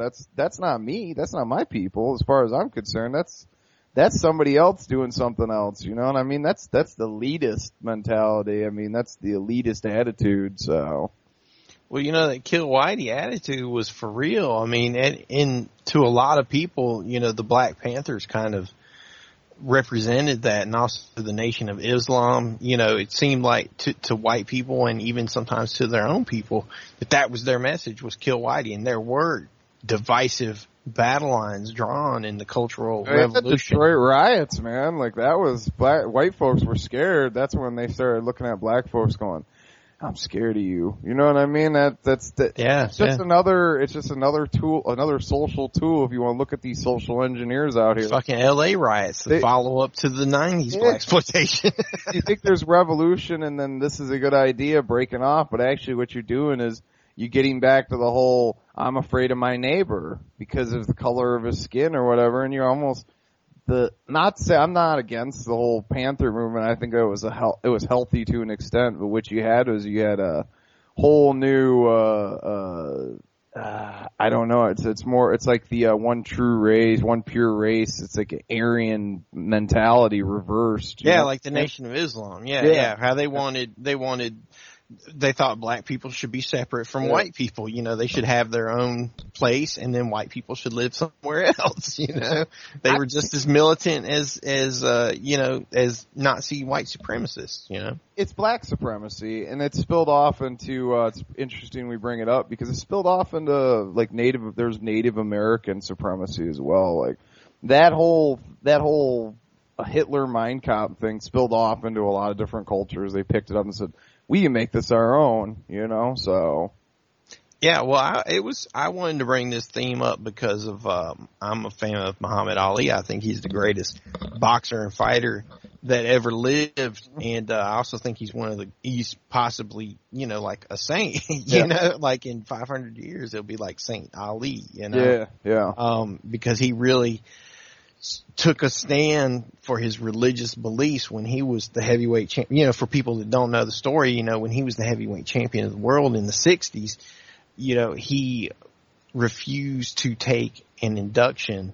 He refused to be inducted into the armed services of the United States of America based on his religious beliefs that he didn't believe in killing, and he didn't believe in going, in his words, to going to another country to kill people of another color for the white race. Mm-hmm. And, the famous apocryphal line was attributed to him that no Viet Cong ever called me nigger, but he never actually said that. That just kind of shows you the power of his symbolism, that he became this symbol where he was stripped of his title, stripped of his license to box. He could not fight in America. And he actually went on like a 2 or 3 year tour overseas for a while, to try to get this stuff to cool off. And then, came back to the States and he was stripped of his title and his license. And, he became this real symbol. So when, people saw that Ali was willing to stand up and say no to the man, quote unquote, because the man is everywhere in blaxploitation, to the man, he became this symbol that they could stand up to him too. And eventually when he became reinstated and he got to fight again and got to fight for the championship, he became this symbol of the movement of the generation. And at the same time, Superfly was coming out, same time Sweet Sweetback's Badass Song was coming out, all those movies of the 70s, he was champion or fighting for that championship through the entire 70s. He didn't retire until 1981. and he was champion all the way up until 78. So when I talk about Ali was blaxploitation, he was blaxploitation because he was a symbol of that time and of that era and of the spirit of resistance to the man. Though he was also a member of the Nation of Islam, which was very militant and believed in this separation of, black and white. And he was boys with Malcolm X. I mean, this was his, they were buddies. And, I don't know if you recall, Strebo, like right around 9/11, he actually came out of the woodwork and was like, defended, Nation of Islam and stuff like that and said, no, this is like a peaceful religion, and you're going and you're twisting it and blurring it with extremists. And I think we've talked about this before, Strebo, about the blurring the line with the extremist groups, which are offshoots. Like that's like saying like every Christian group is bad just because of the crazy Southern Baptist nutcase ones, Where I live, by the way. Same thing here in Tennessee, man. Same thing here, man. There's fucking so many Baptist churches here, so yeah. And I'm sure there's extremist groups in this area. I haven't encountered them yet, thankfully. Yep. and I probably won't. I've said it before, but I'm from Mississippi, so when I say... Oh, are you really? I didn't know when that, I say, man. Mississippi Delta blues, man, that's what I'm talking about. I'm from real Mississippi. And I remember seeing the Klan march in the streets, man. I mean, that's scary shit. In numbers, I mean, I've seen crosses burning on schoolyards. Detroit too, man. It wasn't healthy for them, but they would come out and march in Detroit and Flint and shit. So very heavy in those cities. Yeah, and now North Carolina, I'm right next to Greensboro, where they had the Greensboro massacre or shooting or whatever it's called, where all these people just start shooting at each other, fucking white supremacists and black people. It's crazy. Crazy times, man. Dude, I've seen... That's why you gotta get out. You gotta get out of that life. Have you seen some of these, I seen this one, I can't remember if it was a guy that was trying to get out of it, or maybe it was one of those, History Channel or A&E with... They had a rally and all the black folks was trying to jump over this chain link fence, and I'm like, get them, get them motherfuckers. It's they're sweaty and they're taking their hoods off and wiping their face. Damn, these black folks was pissed. They were the angry black folk, as Joey Diaz would call them. They have red veins in their eyes and shit. You don't want to mess with those kind of black folk. Those motherfuckers are angry. Those boys have it coming. Those fucking Klan, fucking hey, man. Anyway, yeah, but this is totally to counteract the whole that whole power, white power. These films were black power, so yeah. It's part of the cultural revolution, man, and it was also part of the filmmaking revolution. I mean, Superfly owes as much to Sweetback's Badass Song as it does to Easy Rider, And Martin Scorsese's Mean Streets and Taxi Driver owe just as much to Superfly as it does to Easy Rider. There's a lineage. It's all together. It's all part of it. And today we've got Tarantino who tries to pay homage to that, which is one thing I try to stick up for Tarantino because he does try to make people aware of it. He's not shy of telling you, this is Lady Snowbud, this is that, this is across 110th Street, He'll sit there and tell you, and he gives these old actors jobs, and he gives them paychecks, and people might say, fuck Tarantino, but he's trying to pay these people. I think when was the last time you gave him a paycheck? Yeah, I think I brought that up about him rediscovering Sid Haig, with Pete, and he's like, fuck. Yeah. I'm like, he kind of glossed over that. He's like, you have to give Tarantino some credit. He's like, I don't have to give Tarantino anything. And I said, he'll just borrow it.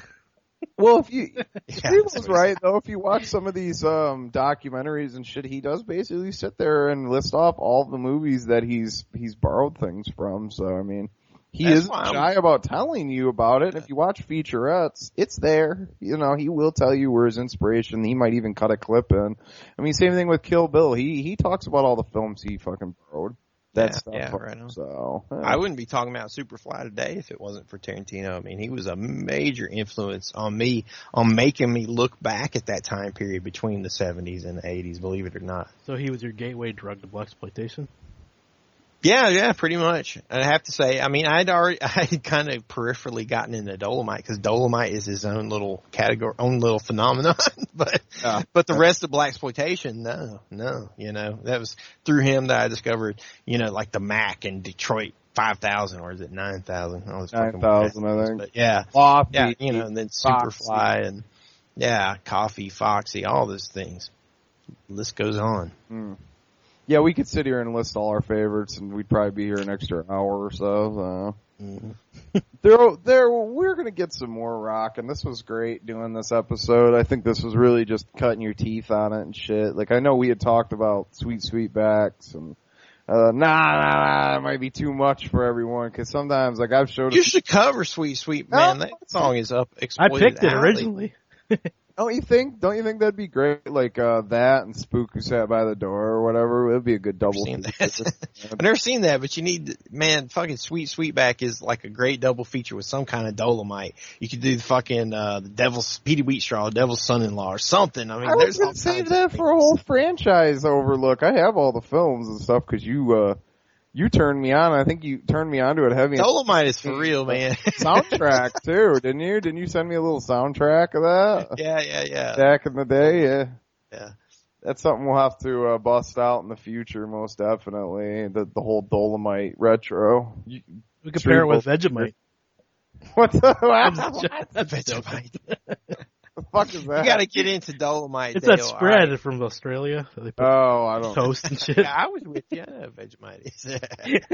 You got to get into Dolomite. I mean, there's Trailer Park Boys owe as much to Dolomite. I mean, Dolomite was for real, and they did things guerrilla style, and he was fucking bad shit talking badass. Great, you're a big boxing fan, Strebo. Have you seen the Great White? What is it? Great White Hype.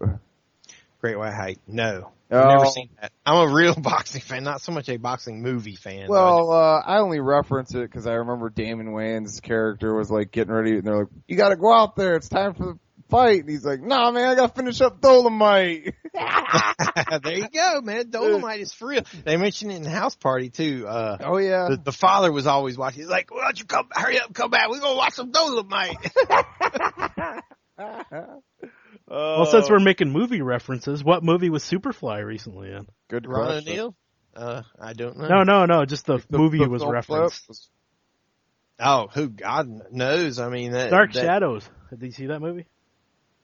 Okay, I have not. What the fuck? You're always on with this new shit. Well, dude, it looked like a perversion of the original concept, so I was against it on the grounds of I wasn't interested in the remake. I didn't see it. It's set in the 70s, and when they dig like Johnny Depp up, he walks like into town. He walks down Main Street, and he walks by the theater, and up on the marquee, it's Superfly across the thing. Oh yeah, you mentioned that. Yeah. They're playing like funky 70s music. It'd been funnier if it had been See You Next Wednesday. Now, whose movie is that? It's John Landis. He has it in every one of his movies. You'll see it somewhere. In American Werewolf in London, you see it on the marquee. Is it a real movie, or is it just... No, it's his makeup movie. Oh, okay. I see. Man, that sounded familiar to me, but I was like scratching my head. It's like, you've seen it in every one of his movies. Yeah, well, yeah, probably. It's like my Animal House. Yeah, my subconscious mind is like, oh yeah, where have you seen that? Yeah, but I mean, we'll definitely glance back at the blaxploitation, and I'm ashamed go back on and do that double bill.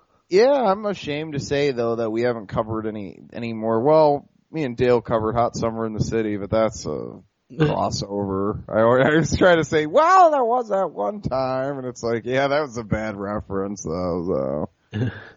I think you said me and J-Dog covered it too, and I was thinking, what roughie did he cover with J-Dog? What did we? Did I say J-Dog? Yeah, you did. I was listening back to it, and I'm like, oh, look at you, J-Dog. Listen to you correcting me. Well, that's all right.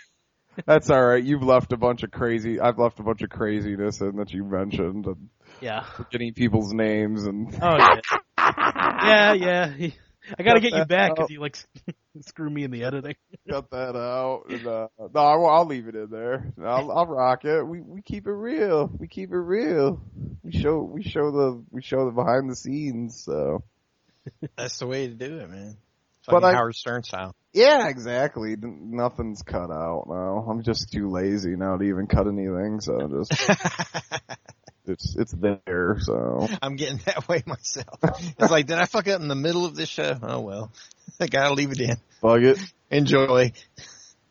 But I guess we should we'll roll out into a break here on Exploited Cinema. Yes, thank you. Ready on your conference call, sir. Paris and Istanbul. One moment, please. Mr. Alfred. These men had the biggest, most successful business in the world. Andre, I suggest we sell 10,000 shares of OUS. Bishop has been liquidated. I knew we'd sweat him out, Larry. You won't find it on any stock exchange. We're bound to get it back. Okay. But the branch offices are everywhere. It deals in all the big money services and operates like a well-oiled machine.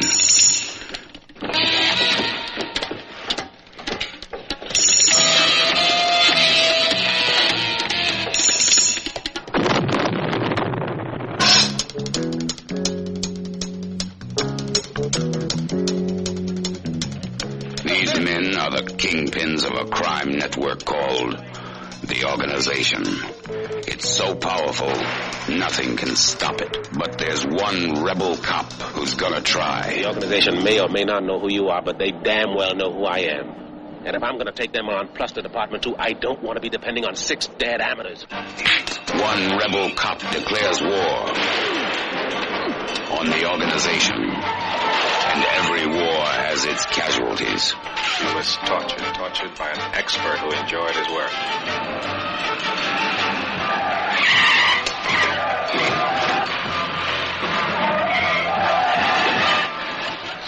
Where were you?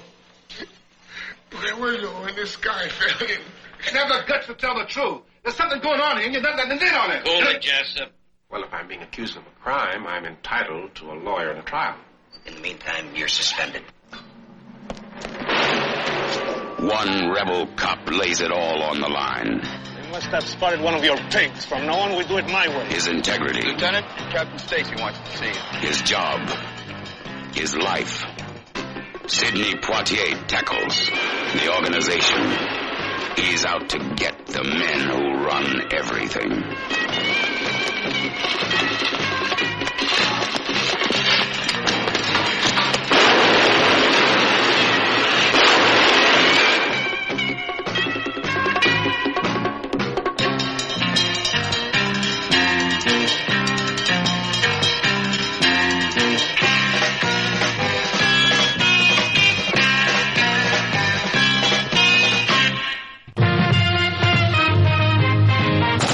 Everybody knows when 42nd Street Pete is in the house, anything goes. At the Grindhouse. Turns you on, doesn't it, you little maggot? Yeah. Every Saturday night. 9 p.m. Central. 10 p.m. EST. If you want to be a party animal, you had to learn to live in the jungle. This is my Grindhouse. 42nd Street Pete.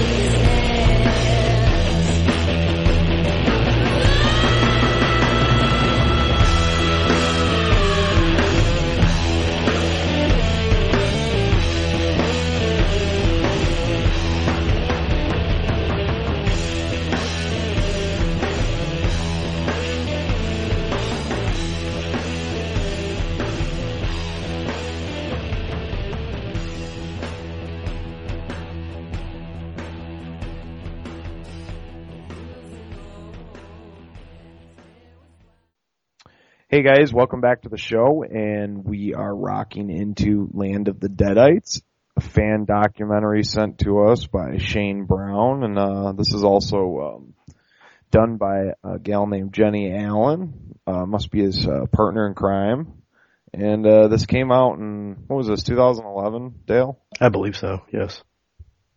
And I think I heard about this in the year before, maybe 2010. Sometime. I know it was when this podcast was started up. I heard something through the grapevine, and that there was going to be footage of the location and everything. So, it's 45 minutes. It's kind of like a featurette. Yeah, it's like a long featurette. And it does say like fan commentary. So, yeah, I mean it's fan made documentary. I think I said this in the intro, but it has this feel of this one Halloween documentary was shot at conventions and stuff. Although I'd say the audio is a little bit better on this one than that one because there's a lot of people at that one, the Halloween one, and you could barely hear what people were saying. This one actually had you could actually hear what people were saying at the conventions, and it was decent audio. What did you think? Yeah, I thought it sounded pretty good. You know, like it says, it's a fan documentary, so I think it's pretty cool. But you could tell it's like from different locations, and some of the people had to send in tapes. Yeah. Stuff like that, because the aspect ratio changes here and there. Yeah, he thanked had a thank you at the end for footage and stuff like that. So I figured this was kind of a mashup of stuff. But at the beginning, we got good old Joe Bob Riggs, which I grew up on Joe Bob on T.N.T's Monster Vision. I don't know if you ever saw that. Did they play that? I didn't get that in Canada, but I did rent it. He had a series of videos I rented in the early 90s where he would do like the intros to like that movie like Deadly Weapons, where that lady with the big jugs would like kill people with her tits. Ones where he presented them, it was kind of like those era present movies. Yeah, it was like drive-in, movies from the drive-in or, something. He'd do like the intro and outro to the movie. Well, I mean, shit, Joe Bob's I thought he was awesome. Bunch of shit. He was in The Stand. Remember? He plays... Okay, it's a very memorable role. He got cut from Texas Chainsaw Massacre 2, but if you got that special edition DVD that Felcher put out, I'm pretty sure that's the one. I think it's got the scene on there. You probably watch it on YouTube as well. So he was in Great Balls of Fire. That was a A-list film. Did you ever see that? Yeah. I don't really remember too much about it though. Fucking classic, dude. Fucking classic. Yeah, he's been in quite a bit of stuff, and that's like a stage name, I guess he goes under. His real name's John Bloom, and he had wrote a lot of, I think, movie review books and shit like that too. I don't know. I don't really get off into the reading that much unless like something comes my way. So, but that was cool. He gave like a history of the town, Morristown, and stuff like that. So I thought it was interesting. Yeah, it was cool. I thought his audio was a little... I think maybe it was done possibly, do you think over a speakerphone or something? It didn't sound like a condenser mic or anything, but I mean, long distances and shit. It was good for what it was. I mean, yeah, no, it was cool of him doing it for a fan commentary. It's kind of a feather in their cap to get him. Yeah. In my books anyway. That was the best, I think that was the best cameo. Lloyd Kaufman seemed like he was out of his fucking mind. Like I've heard he's like lost his mind or something. He was crazy as fuck in that. Yeah, he's pretty useless these days. I mean, I love Toxic Avenger and Class of Nukem High, but like, yeah, pretty much that's about where it ends for me with Tromeo. Well, actually, I like Tromeo and Juliet. I think that's a good film too. Have you seen that? No, I haven't. Never seen that one. I'm in it. I like Bloodsucking Freaks. Yeah, they put it out, but they didn't fucking they didn't really. And I mean, if we want to get into those, like I love Combat Shock, but they didn't fucking produce that either. They just Redneck Zombies. Oh god, don't get me started on that. It was funny though. Yeah, Jason Mewes is in it. That's the most awkward moment in the movie, I think, because I think either he just woke up or he's high. I think one or the other. They just caught him by surprise, like going into a convention or something. Yeah, pretty much. Dude. Tim Pone's in it. He called VHS a dinosaur. Did you catch that? Yeah, I did. I want to play that clip. What the What do you mean dinosaur? Those dinosaurs those relics are still around, those old bones. Yeah, I mean, this wasn't bad. I would have liked to see more people from Evil Dead, I guess. Yeah.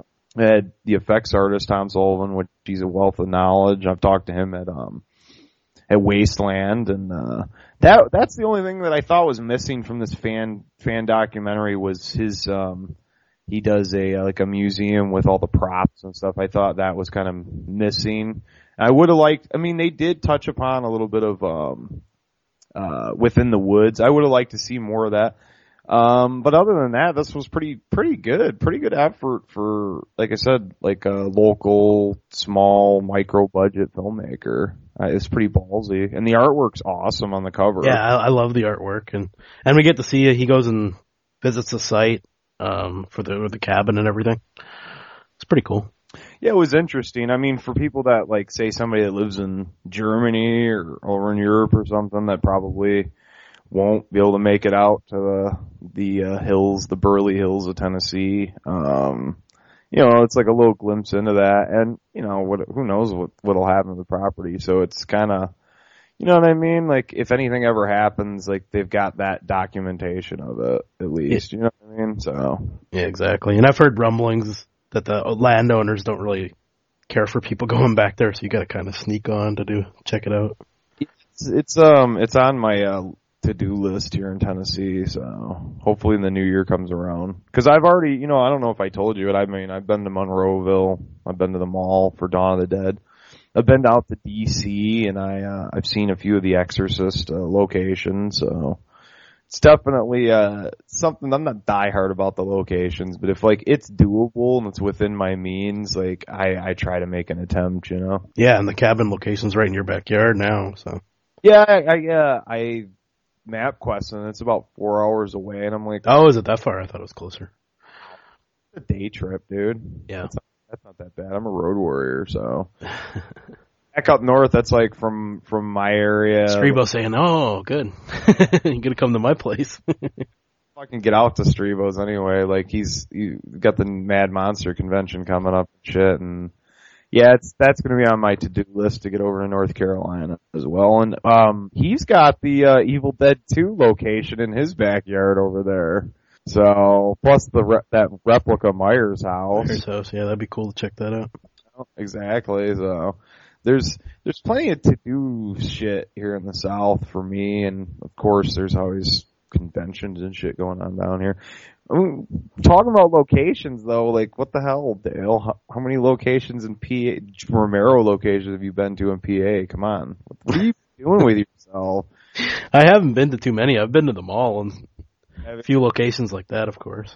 Because I have a friend that we kind of lost touch lately, but he lives like 20 minutes away from the mall, so I went and visited him, and he took me all around that area. Cemetery? Yeah, actually, we stopped at one cemetery. Kind of made me chuckle. There was a cemetery near the mall, like not too far away, called Resurrection Cemetery, which makes you think of Return of the Living Dead right away. You take pictures of that? Yeah, I think we did. Well, quit jerking off and get out to the fucking cemetery, man. I've always wanted to see the cemetery. Like, when I went to PA, it was on the list, but like, I don't know, I don't know how, it's not that far from Monroe, I don't think. But yeah, it was an interest of mine. I'd like to go see the airport, you know what I mean? From Dawn. That'd be something I'd like to get out to do. But yeah, I don't know. I mean, this is back to the documentary. This is just cool. Like, just mainly for the simple fact that they went to the location, you know what I mean? So, cause it's so, hard to find, and I don't know, it's just out there. Now it sounds like it's getting more dangerous to go and see it, so I don't know.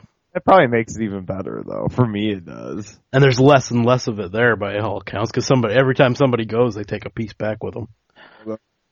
I heard pretty much just a little bit of the chimney and stuff is mostly left. Yeah, and people are probably constantly getting over there and chiseling off pieces and shit, so. Yeah. I bet you there's more scrapped around, like, the area. If you go out, like, far enough, I'm sure you'd find shit. I something that you wouldn't have to destroy the chimney and everything. Because I mean, what the fuck is left for you to go see? You know? Not much of anything. So, but yeah, this documentary's got a pretty good soundtrack too. I think they're local artists from around Tennessee and stuff. Like I said, I thought it was a really good effort for what it is, and yeah, they're not trying to fool you into thinking it's a big production documentary by Red Shirt or or whatever. It's a fan commentary, but it's well done. Yeah, and you found the website for the sale for it, and it's only $2. Yeah, $2 plus shipping. I mean, you can't beat that. And it comes in a case, nice like artwork. It's artwork. It's got, dude, you don't see this in DVD. It's not one of those shitty recyclable cases that you get out of the $5 bin. It's a solid one, and you get a fucking liner notes. Who the fuck does that anymore in DVDs, huh? Right. Like, nobody puts an insert in, and none of these big budget fucking studios do. They're too lazy and cheap. And they want you to shell out fucking $15, $20 for a pile of shit. Whereas this, I don't know, I think you get some entertainment out of it for $2. I don't know, what's shipping, $5, $6? Yeah, it might even be less than that, like maybe $4 or something. I pay the most for is to be shipped, so it's not going to cost you an arm and a leg. Yeah, you can't complain at that price at all. Yeah, and like the at least the link we have for the URL, I don't know, it's kind of long, so I'm not going to put it up, but we will post it on the Facebook page, so you guys can go order it. And I don't know, probably when this show goes up, there'll probably be a link. I'll include a link on the episode on the website, like down in the description, so you can click on it, and it'll take you directly to the website to buy it. So I'd say it's if you're a diehard Evil Dead fan, a completist, it's worth it. Yeah. Worth your time. I mean, shit, like I said, just for the footage alone, like if you're a completist, you want that. But I'd like to see part 2 where Shane travels up to my neck of the woods to see if he can film in the farmhouse down in the basement and shit. Because I'm sure that farmhouse still stands with the creepy basement and shit. That's where have you seen the Within the Woods short film they did? No, I haven't. Dude, what's wrong with you? Get on YouTube. Sure, it's on YouTube. Get on there. Look it up. I think it's a little over a half hour. Worth your time, man. Cool. So I guess, I don't know, that kind of wraps it up for the film. Like I said, we'll post the link, and then they're on Facebook, too. There's a Facebook page. I don't know if you want to go and give them a shout-out if you enjoy it or whatever. I don't know. I'm guessing it's just Land of the Deadites. Type that into Facebook and you can find them.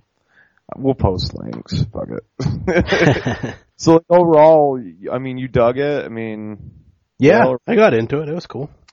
Yeah, me as well.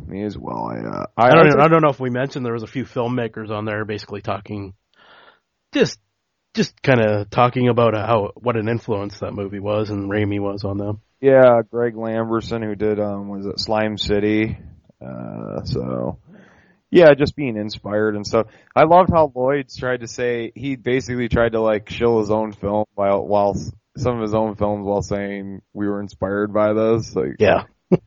That guy's a whore. I mean, Tony Timpone did it, but he did it in the slick business sort of way, like what you'd expect with a jackass like him with a suit and tie. Yeah, I've heard so many bad things about him, but it looks like he gave these guys some pretty good time. And give it that, but like, his mindset, I know how his mindset's working. This is promotion for Fangoria, so I'll be constantly promoting, and you notice like how he was like how he was framed and everything. It was like perfect for like basically a Fangoria promo. He was just a walking promo. Yeah. You know what I mean? Like, yeah, but he wasn't as bad as Kaufman. Kaufman looked like he just climbed out of the fucking dumpster and he's like desperately wanting to sell you some DVDs, and they're like, they're dirty and they've been opened and the discs are scratched, and please buy these. I'm going bankrupt. Yeah, I dug it though. It was fun. So everybody check her out. With that, I guess we're gonna. I think this will be like in the middle of the show, so we'll jump back into Superfly T.N.T. When we come back here on Exploited Cinema. He drives the most expensive car because second best never enters his mind. He'll bet $100,000 on the turn of a card because he don't believe in losing. And he's about to take on a small army with T.N.T. He means tain't nothing to it.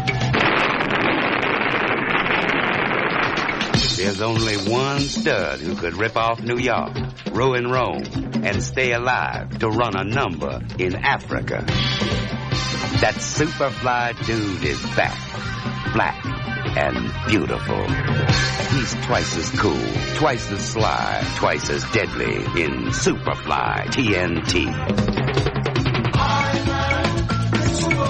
Ron O'Neal is Superfly T.N.T., a Sig Shore production from Paramount Pictures, rated R, under 17, not admitted without a parent. They call him boss, boss nigga. They rode into a white man's town.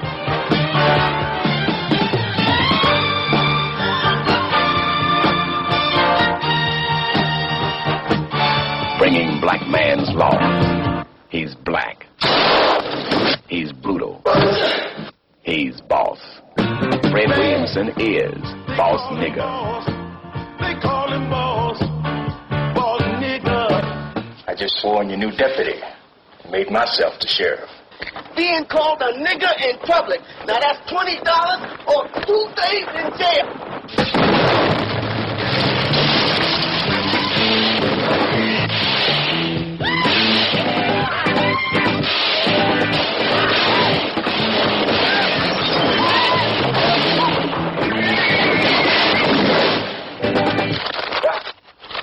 Take your filthy black hands off me, nigger. He just locked up the bank president. Well, you all been hunting black folks for so long, we just want to see what it felt like to hunt white folks. Part legend, part devil, all man. That's just to satisfy your curiosity. Good morning, gentlemen. It's my pleasure to tell you that... Sir, you are interrupting our breakfast. We never discuss business while we're eating. Where'd you learn to talk like that? I've been wanting to say that to somebody for 8 years. My slave master said that to me once. It sounded so pretty, I never forgot it. Wake up, that nigga, let's go!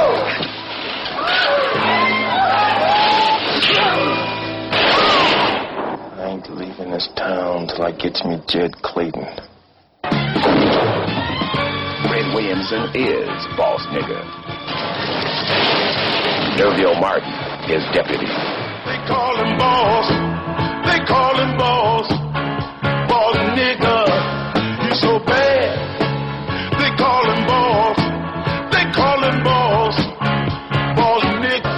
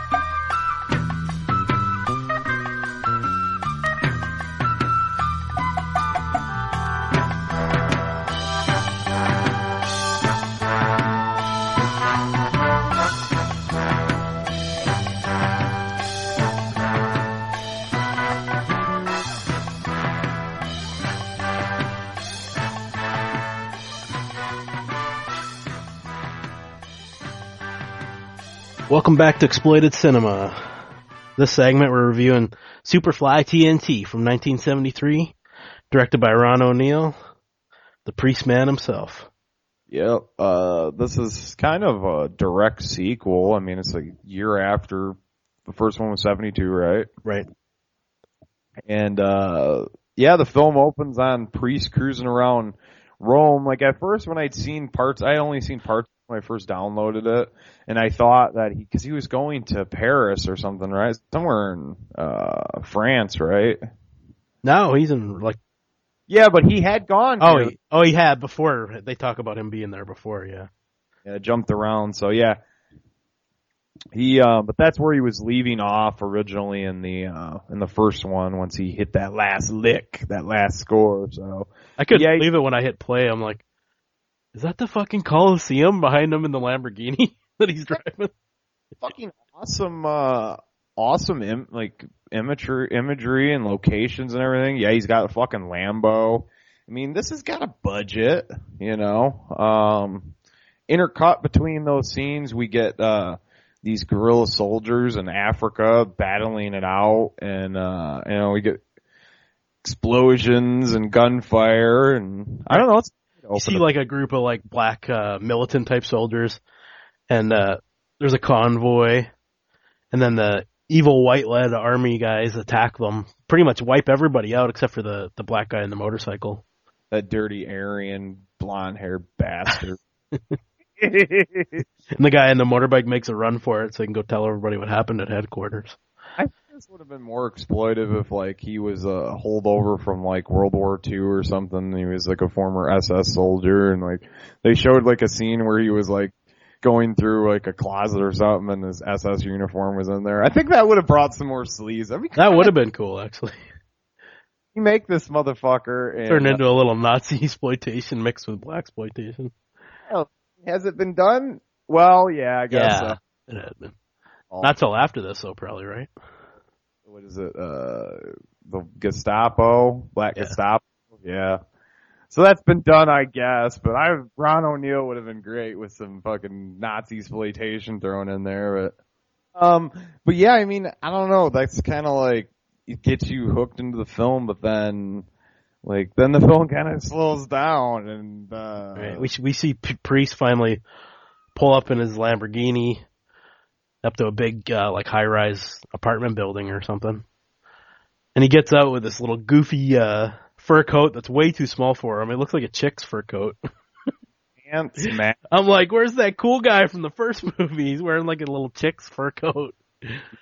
I did think it was funny though. He gets out, parks illegally, but he walks over to the other car that got the ticket, takes the ticket off their car and puts it on his so he won't get another ticket. Oh, you just get another fucking ticket, for real. You're like, oh, well, you didn't learn your lesson? Here's another one. Well, actually, that other guy will probably get another ticket. Probably. Yeah, and he basically goes into this place, and it's like an underground, they do underground cards and shit like that, which it's kind of a Richie Rich Mucky Muck card game, isn't it? Like big money and.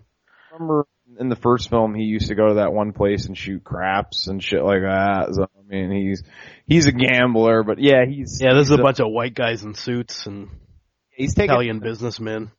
He's a real, he's drinking their cognac, sniffing blow, basically, and well, actually, he sniffs blow, but then a couple of the other guys kind of give him looks out of the corner of their eye, like. Yeah, old habits die hard for Priest. He's if you notice, like, Ron O'Neal, the whole movie is like, constantly sniffing and doing the, like, God, my nose is all jammed with cocaine movements and stuff. Like, I wonder if he was coking it up throughout the film. It's like, dude, coking one scene, but constantly you're like cleaning your nose out. He probably was. So from here, Priest and his old lady are invited out. Well, I guess I'm jumping ahead, but yeah, there's a lot of filler. So they're invited out to Dr. dinner. Sonko comes by the apartment before he leaves, remember? And actually kind of gives him a dirty look. I wasn't getting that detailed into this because. Oh, okay. Well, I mean, Dr. Sonko's throughout the rest of the movie, so that's why I thought I'd mention it. So your first scene, to be honest with you, I didn't even remember that. So. Oh, yeah. And the actor that plays Dr. Sonko is Roscoe Lee Brown, which, once you see him, you'll be like, that guy, I seen that guy from a million TV episodes. I recognized him most of them. He was on all kinds of TV episodes like Mannix, All in the Family, Magnum P.I.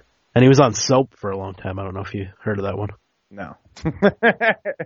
I mean, I've heard of it. Soap, it was on for years in the 70s. It was actually just called Soap. Yeah. And he was also in a movie called The Cowboys with John Wayne, and I've seen The Cowboys. In Logan's Run, which you do know very well. He was in Logan's Run where? I don't remember him. I don't know. It's in his credits. Okay. Well, there was like a lot of people in Logan's Run. So.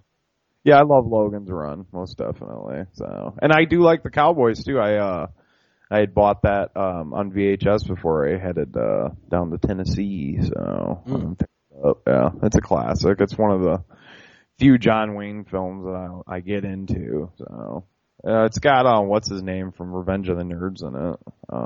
The lead nerd dude. I don't remember what his name is. Yeah. So, anyway, back to the film. Yeah, they're invited out to dinner with this writer, and I don't know, throughout like part of it. Motherfucking Benson. That's who it is fucking Benson. I couldn't believe it when he walked in. I'm like, hey, it's Benson. The writer? No, the TV. You don't know that show either? I am old, I guess. It was on for like 7 years on prime time. I gotta give you. He was the star of it. He was Benson. You've watched all these fucking old crappy TV shows, but you know Logan's Run. What the fuck's? What the fuck? You didn't even know Benson. It was on like prime time for 7 seasons. I was fucking naughty. I was sperm. Probably. Like, I probably don't even remember. I was probably a baby, if anything. I think it was like early 80s. I wasn't even alive, dude. Of course I didn't remember it. If it didn't come on Nick at Night, I don't know about it. Okay. Well, he's been in tons of other shit too, though. But yeah, he's the writer. Is that who you're talking about? Yeah, the artist writer guy. Yeah, I thought it was kind of whack, but he gets some battalion song going. And I was like, what the fuck? Benson's like singing some like sad opera song in the middle of a restaurant all of a sudden. I had to rewind. I'm like, did I just see that? With Ron O'Neal almost brings like a tear to his eye. It's so fucking cheesy and corny. I was like, actually my favorite part maybe of the movie is right before that. When they come into the restaurant, it's like a convict, like prison themed restaurant. Like all the waiters are wearing like convict outfits, and there's like bars in between the like tables and stuff. And they close up on a priest sitting behind some of the bars with like one of those convict guys beside him, and he goes, well, ain't this just the shit? Because he's sitting in like a fake jail. I wasn't even paying attention to this movie. That actually was my favorite part. Well, you got a lot of mileage out of this movie. I don't even remember any of that. Like, I just remember boy singing and shit and it being really lame. That made no sense. He just like got up and started singing opera, and then we don't even really hardly see him again. Yeah, he's just arbitrary. You think he's going to be significant to the plot, and then he's just there. Or something. And while they're talking to the table, Priest goes, I didn't know that you were black. And the Benson guy goes, that's okay. I didn't know I was black either. Ha ha ha. And they all start laughing. Yeah. I'm like, wow, this is some good dialogue right here. Crappiness of this, but we get a good scene where Priest and his old lady go back to their crib, and he tells his old lady he wants to quit hustling and, I don't know, move to Africa or whatever. Some shit. He wants to move on. And he wants to keep moving. And she's like, we were in France. We were in, I forget all the places she named, like Holland or somewhere. Fucking England for a while or something. She's like, I like it here. I don't want to move again. Yeah, and then she starts saying he needs like a kid or something. Yeah, she drops the fucking hammer. Hey, let's have a kid. That'll fill your life. Like that. You tell a dude that's just like, I'm thinking about quitting hustling. Oh, well, you need a baby. It's like, oh, hell no. Hell, that's the last thing I need. I'm trying to get out the game. Damn. He's like, I'm a hustler. I'm not bringing him into this fucked up world. Make me stay here and have to hustle and raise a kid. Like, what? I want you to get a legit job, Superfly. I want you to be an ice cream man. Well, I can kind of see why, because the next scene we see him dressed up as a friggin' jockey. Yeah, He looks like a fruitcake with that outfit on. Yeah, look, to ride a horse. More. I'm like, wait, this is the badass priest, like guy from the first film, and he's wearing a jockey outfit, prancing around on a horse. The whole fucking movie, because like none of this makes sense, like, at all. It doesn't. You don't even have the same feel of the original film. No. It's a whole nother. It's a sequel. The character's there, I guess. You can't take him out of the New York grimy environment and put him in this fucking high class. It doesn't work. It just. I was gonna ask you, do you think, like, what was he going for? Was he trying to show, like, black people can be sophisticated too? Or was he like. He was just high. We're not all like a bunch of, He was just high. Or was he just trying to be white? I don't quite know what he's going for. I don't know what he was going for either, but I don't think anybody got this, because I don't hear anybody ever talking about this movie. No, in fact, I was telling you, there's an interview on YouTube with Ron O'Neal, and they ask him, why does everybody all the time ask you about Superfly, but nobody ever asks you about Superfly T.N.T.?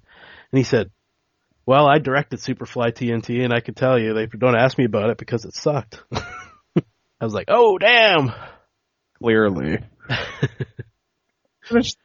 Even though, because the end is decent. So. Yeah, there are parts that are kind of cool here and there. Yeah, at one point, Priest, like, I didn't even get this thing. Like, so Dr. Sanko, right? He shows up at the stables. I was trying to get into, when we get the chase scene, we really get the dialogue exchange about what he really wants. Some random dude.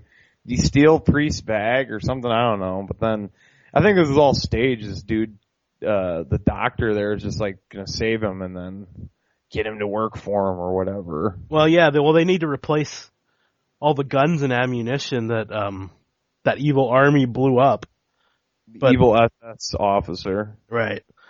And but they need to do it quickly.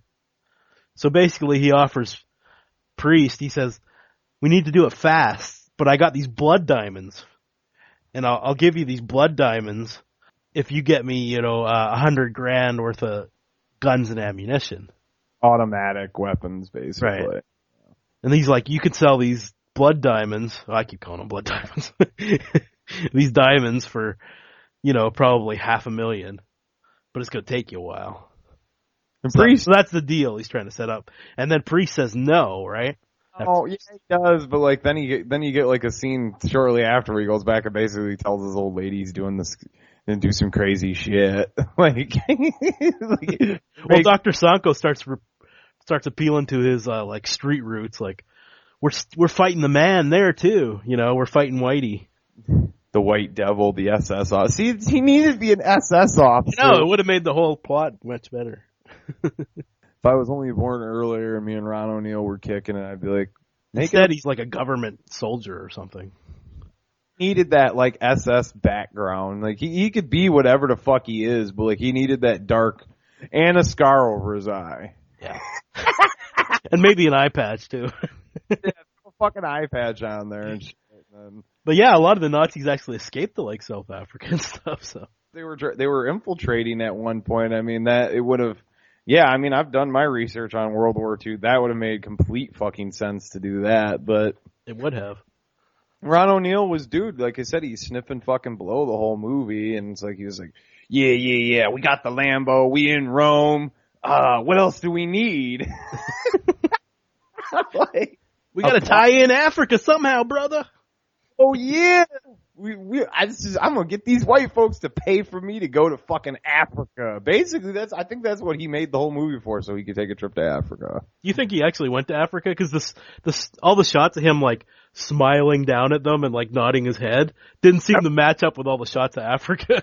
That was stock footage. Yeah, there was like 100 scenes of like little kids getting water in pails and stuff, and then they cut back to him and he'd be smiling at them like, "Yeah, I'm the man.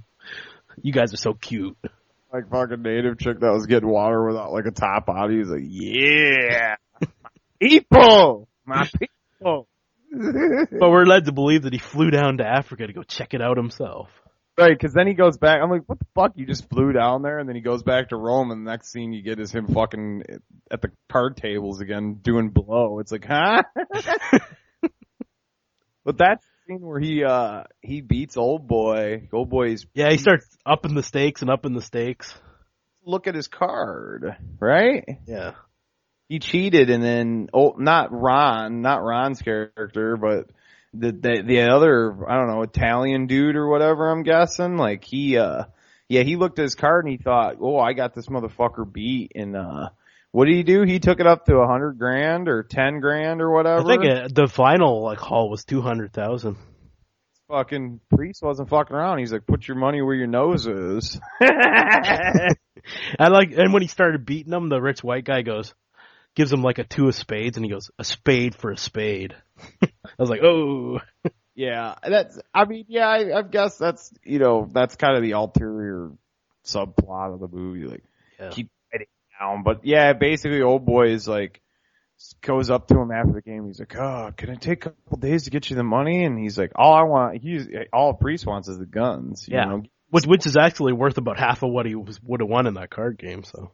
Well, I mean, with the weapons, obviously this dude knows where to get them and shit. He can probably get them for nothing. So. Right, that's why Dr. Sonko, I think, went to him, but then he said no. He told him no, forget it, I'm not doing it.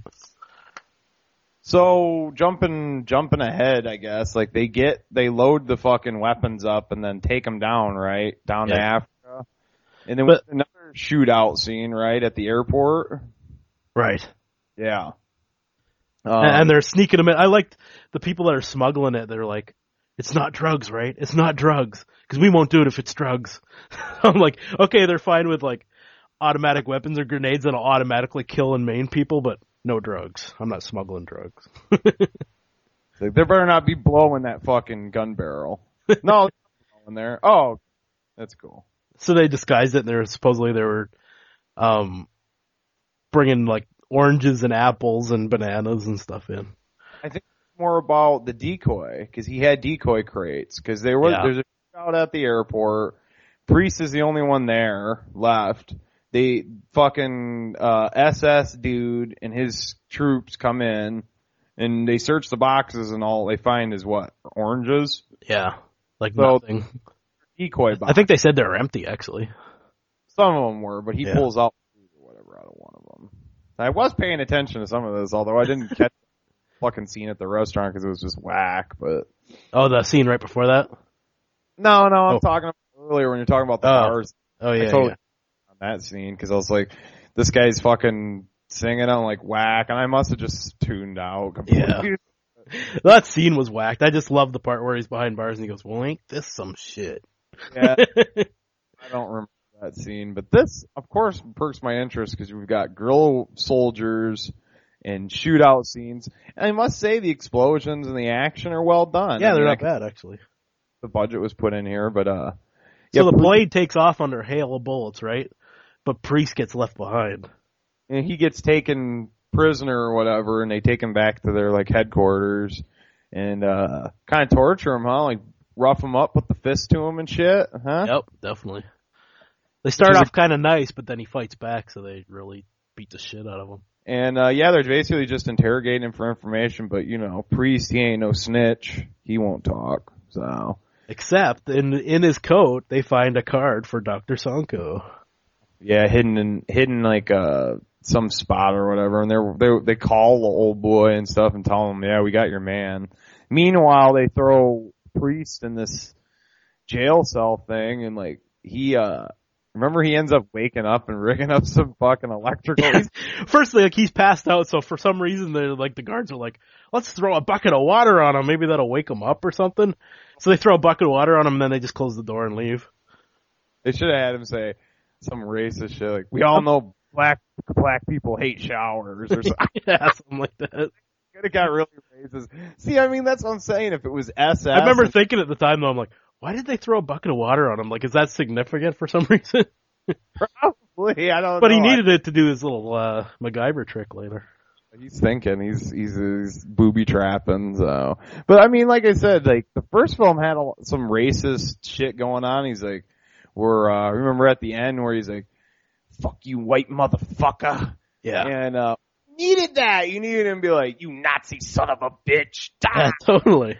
You needed a reason, he's a Nazi. he's a gangster hustler from New York. You know what I mean? We needed that back and forth, and just dude being blonde haired and blue eyed and just a white devil wasn't good enough. He needed that SS uniform on him. I'm pushing for the remake, the Blaxploit Nazi exploitation remake of Superfly T.N.T. Definitely. Because Priest in this movie isn't Priest from the first movie. He's like, it's kind of, but not really.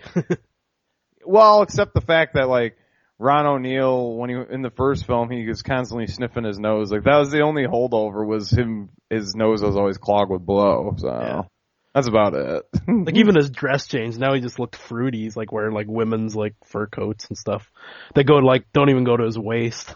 Stop, man. He was doing too much coke and he got fucking.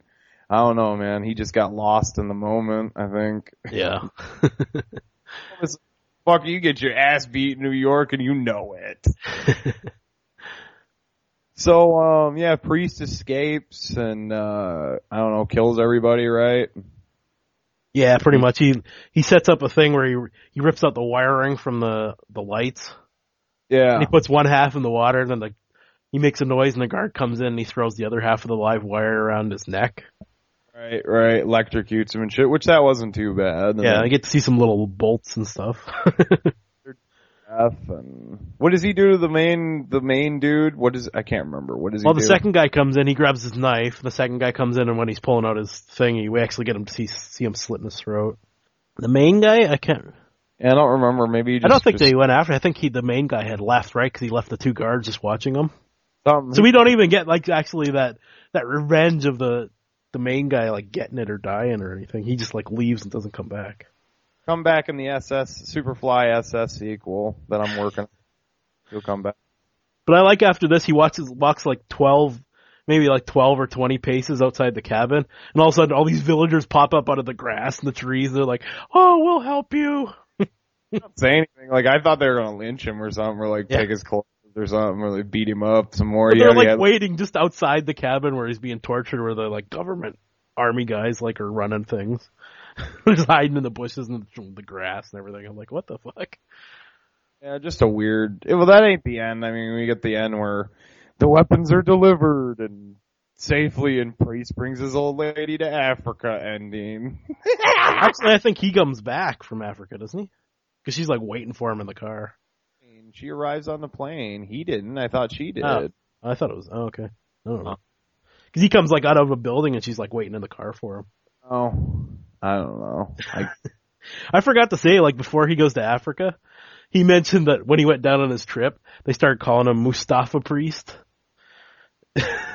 Which Mustafa means, like, king or something like that, or great leader or whatever. And she goes, okay, I'll call you Moose for short. That made me laugh, too. Dreams. Mustafa, I'll call you Moose for short. Pimp. In Africa, I'm a king. Yeah, so they don't actually show him, like, getting the guns to Sonko and, you know, everything being okay. We're just assume, I guess. Yeah, I just assumed. Anyway, that was Superfly T.N.T, folks. That was the end, man. Big villain doesn't get killed, and I'm not going to sit here and say run out and like track this down because it's only on VHS. I'm sure that this VHS, if you can get the hard copy, is probably worth something. Should you spend a fortune to obtain this? No.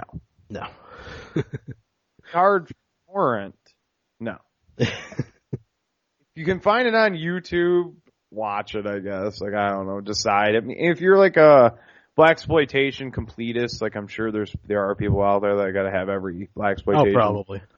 Yeah, I would get it, I guess. I'm kind of a completist. I'm happy I've got it being a huge Superfly fan, but even for some of the actors, like their early roles, like at the two I mentioned, you know, Benson and the guy who played Dr. Sonko.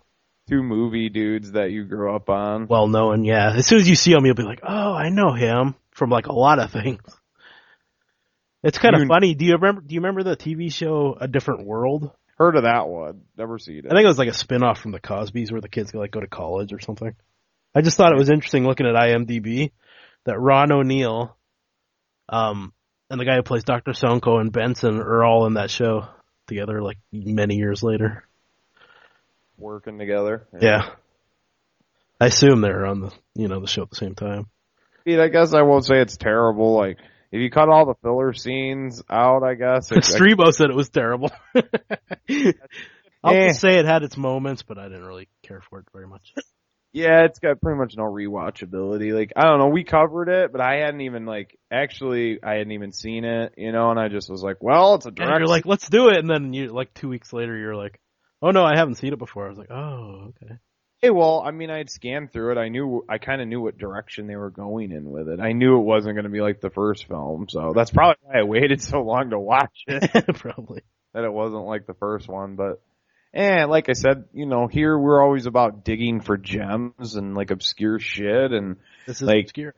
There's probably people out there that have been like, hey, I've heard of that. I've been wanting to see that. And like, we can just give you a play-by-play review of what happened so you don't have to suffer through it, Just throw on the original. Just pretend that's... Actually, there's a part 3, but it don't have Ron O'Neal on it, and it's about... He was talking about that in the interview, too. He's offered to be in that movie, but he turned it down. Yeah, well, I mean, that's too bad and everything. Did you ever see that film, what the hell is it called? It's got, Roundtree, Williamson, and Ron O'Neal, and like, they're buddies. It's from the 90s. I don't know if fucking Mario Van Peebles directed. It feels like one of those movies he might have done. Like, they're buddies, and like, I can't remember if it's Fred Williamson or Richard Roundtree. Like, some bad shit's going down in his neighborhood and he needs help, so he calls in his buddies, and it's like Ron O'Neal and Fred Williamson or Roundtree. I don't remember. It's been a long time, but to be honest with you, I would count almost that as like a Superfly. Like, basically just pick what character your favorite of Williamson, Roundtree, and Ron O'Neal, and pick your favorite characters that they played in the movie, and there's the character on screen. Like, Ron O'Neal, priest, like, for the most part, I would say Fred Williamson, now he's just the Hammer. I mean, he's the same in every movie. Like, he's the Hammer, that's why you love it. Like, it could be a Western period piece. You're hitting the hammer. Nothing else. So. Didn't Ron O'Neal play like a Spanish general guy or something in Red Dawn? Yeah, Red Dawn. Yeah, some major A-list. I watched it on Thanksgiving actually, because they got that remake out, and I'm like, well, fuck the remake. I'm watching the original. Yeah, that's what I'm talking about. So, and Patrick Swayze, R.I.P. motherfucker. My favorite Swayze movie, like Dirty Dancing, Roadhouse. Come on. Red Dawn. Yeah, I like Red Dawn. Dawn. Yeah, basically. So yeah, I mean, I don't know. That's the review for T.N.T. and I don't know. We'll come back with an outro, I guess. Huh? Sounds like a plan, man. Roll us out, Dale Roy. All right, guys. You're listening to Exploited Cinema, and keep it funky. Cost was closer to like $300,000. Fly T.N.T. Why wasn't it as successful as Superfly 1? Mostly because it wasn't as good. Mm-hmm. What do you think it was? Was it the writing or the directing or what exactly? It couldn't have been the directing because I directed it. See there, now we know. It couldn't have possibly been that. It was a composite of things. I share some of the blame. I was under a great deal of pressure and criticism as a result of Superfly. The whole idea of the drugs and the idea that I was glorifying the gangster or something. So I went away from a winning formula. I learned something about movies. I went away from a winning formula. I myself, along with Alex Haley, who we brought in to co-author the script, and the producer, he put his 2 cents in too. So it was a movie kind of made by a committee. It's like, when you make an animal, an animal that's made by a committee? It's called a giraffe. Okay? That's what it looks like. So I lost my fans, the people that liked the elements of Superfly. And I was shooting, Roman statues, and but it was Superfly was originally intended to be part of a trilogy. And that was Superfly T.N.T. was meant to be part 2. There was meant to be a part 3. Is that the Return of Superfly? No, God, no. I was not in that movie. Okay. And why weren't you in that movie? Well, anyone who saw that film would know. Were you asked to be in Yes, the Return of Superfly? And can you tell us exactly what happened? I passed on the film. I didn't have any input into the script, and it didn't make much sense to me, you know. Was Abby. This was Abby. A woman loved and in love until that night when something evil came looking for a soul to possess.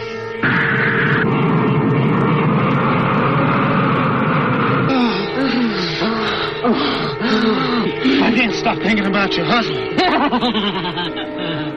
That creep. Forget him.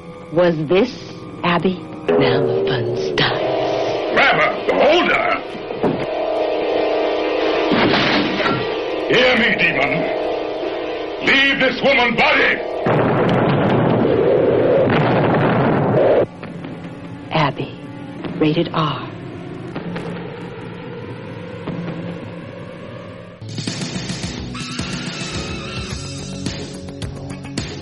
Do you still believe in horror, exploitation, sleaze and cheese, and all that goes with it? If so, come check out Behind the Mask podcast.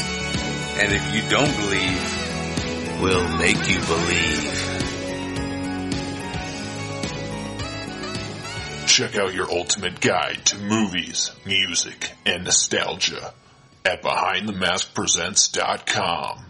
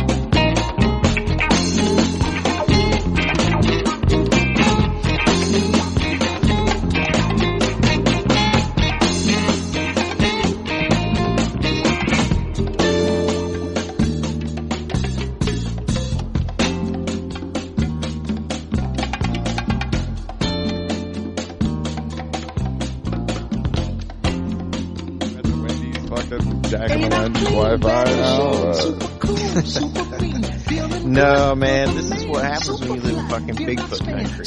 A lot of people don't know, but that's true. People believe in Bigfoot around here. I fucking heard him sing the tracks myself, but we have a price to pay, and there's very limited high-speed internet out here. When everybody's fucking at home on Sunday night, they're all on the internet, and it just drains everything, and it fucks things up. What about Bigfoot? You smelling the skunk ape around there? Hey, no joke. I have seen the tracks. I've seen huge fucking foot tracks back in the day, man. This is Bigfoot. There's all kinds of stories of Bigfoot wandering through the woods out here.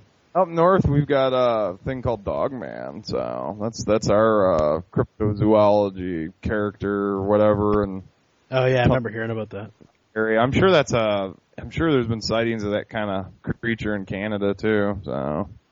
Like a werewolf, wolf, dog, shapeshift thing, and Native Americans talked about it too. So, yeah, I actually, believe it or not, I do believe in some of them fucking things. I think they're, I don't know what the fuck they are. It's something that's some kind of species of. I think they're intelligent too. That haven't been quite classified yet and studied. So.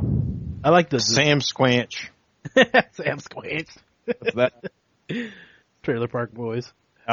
Trailer Park Boys. Sam Squanch. That's what Bubbles calls him. Sorry, yeah. Dale. It's cracked. No, he got the reference. Yeah. Sorry, it's lost on me. You already know it. Well, I was thinking you guys talked about Trailer Park Boys on an episode before. It was probably J-Dog. J-Dog was all about it. Was J-Dog and what? Trying to get me on it hardcore. I know Dale's a diehard fan. It's not like I've Believe never, it or not, though, I only awesome. seen it for the first time about like 2 years ago. I seen one episode of the one where they were trying to fucking grow pot in the fucking trailer or whatever. That's like every episode almost. all the episodes are on Netflix, by the way. I mean, that's what I went binged watched all 7 seasons like back to back. Oh yeah, they go by quick. Yeah. You sad when they run out, huh? When it first came out, I passed. There's always other stuff to watch, other stuff to do. Man does not live by Netflix alone. Yeah, I don't even have Netflix anymore. I'm not. You're living behind the fucking times, man. Netflix is the shit. It's not. I had it before I was staying at my pop's house, but I moved and they don't rock Netflix here, but they do have good internet, and I'm torrent hopping. But I don't watch anything, like I ain't even on board with it. And it ain't because I don't want to be. It's just because I don't know. I think I'm just going to have to wait till the end of American Horror Story to really just get on board. I'm just going to catch them up, and I planned on downloading. And The Walking Dead.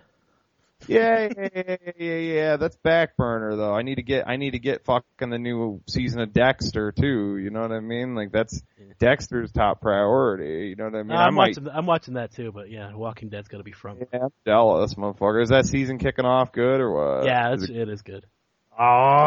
There's like so many like subplots going on. It's like did it get deeper into fucking Deb and Dexter's a little weird?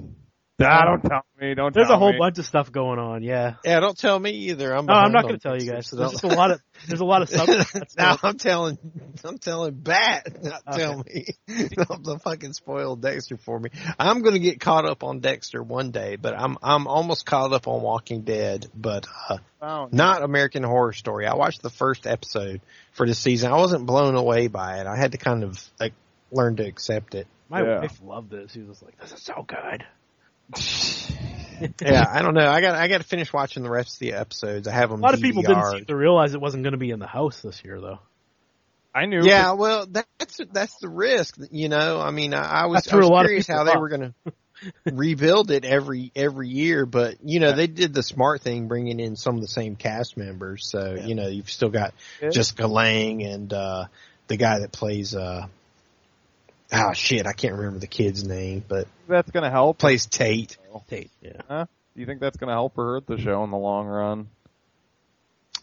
Probably hurt in the long run because TV shows live and die by the actors. I mean, people get into the cult of the actor, but I don't know. Soap operas have survived beyond actors, but so who knows? It's a balance. You have to wait and see how it plays out, I guess.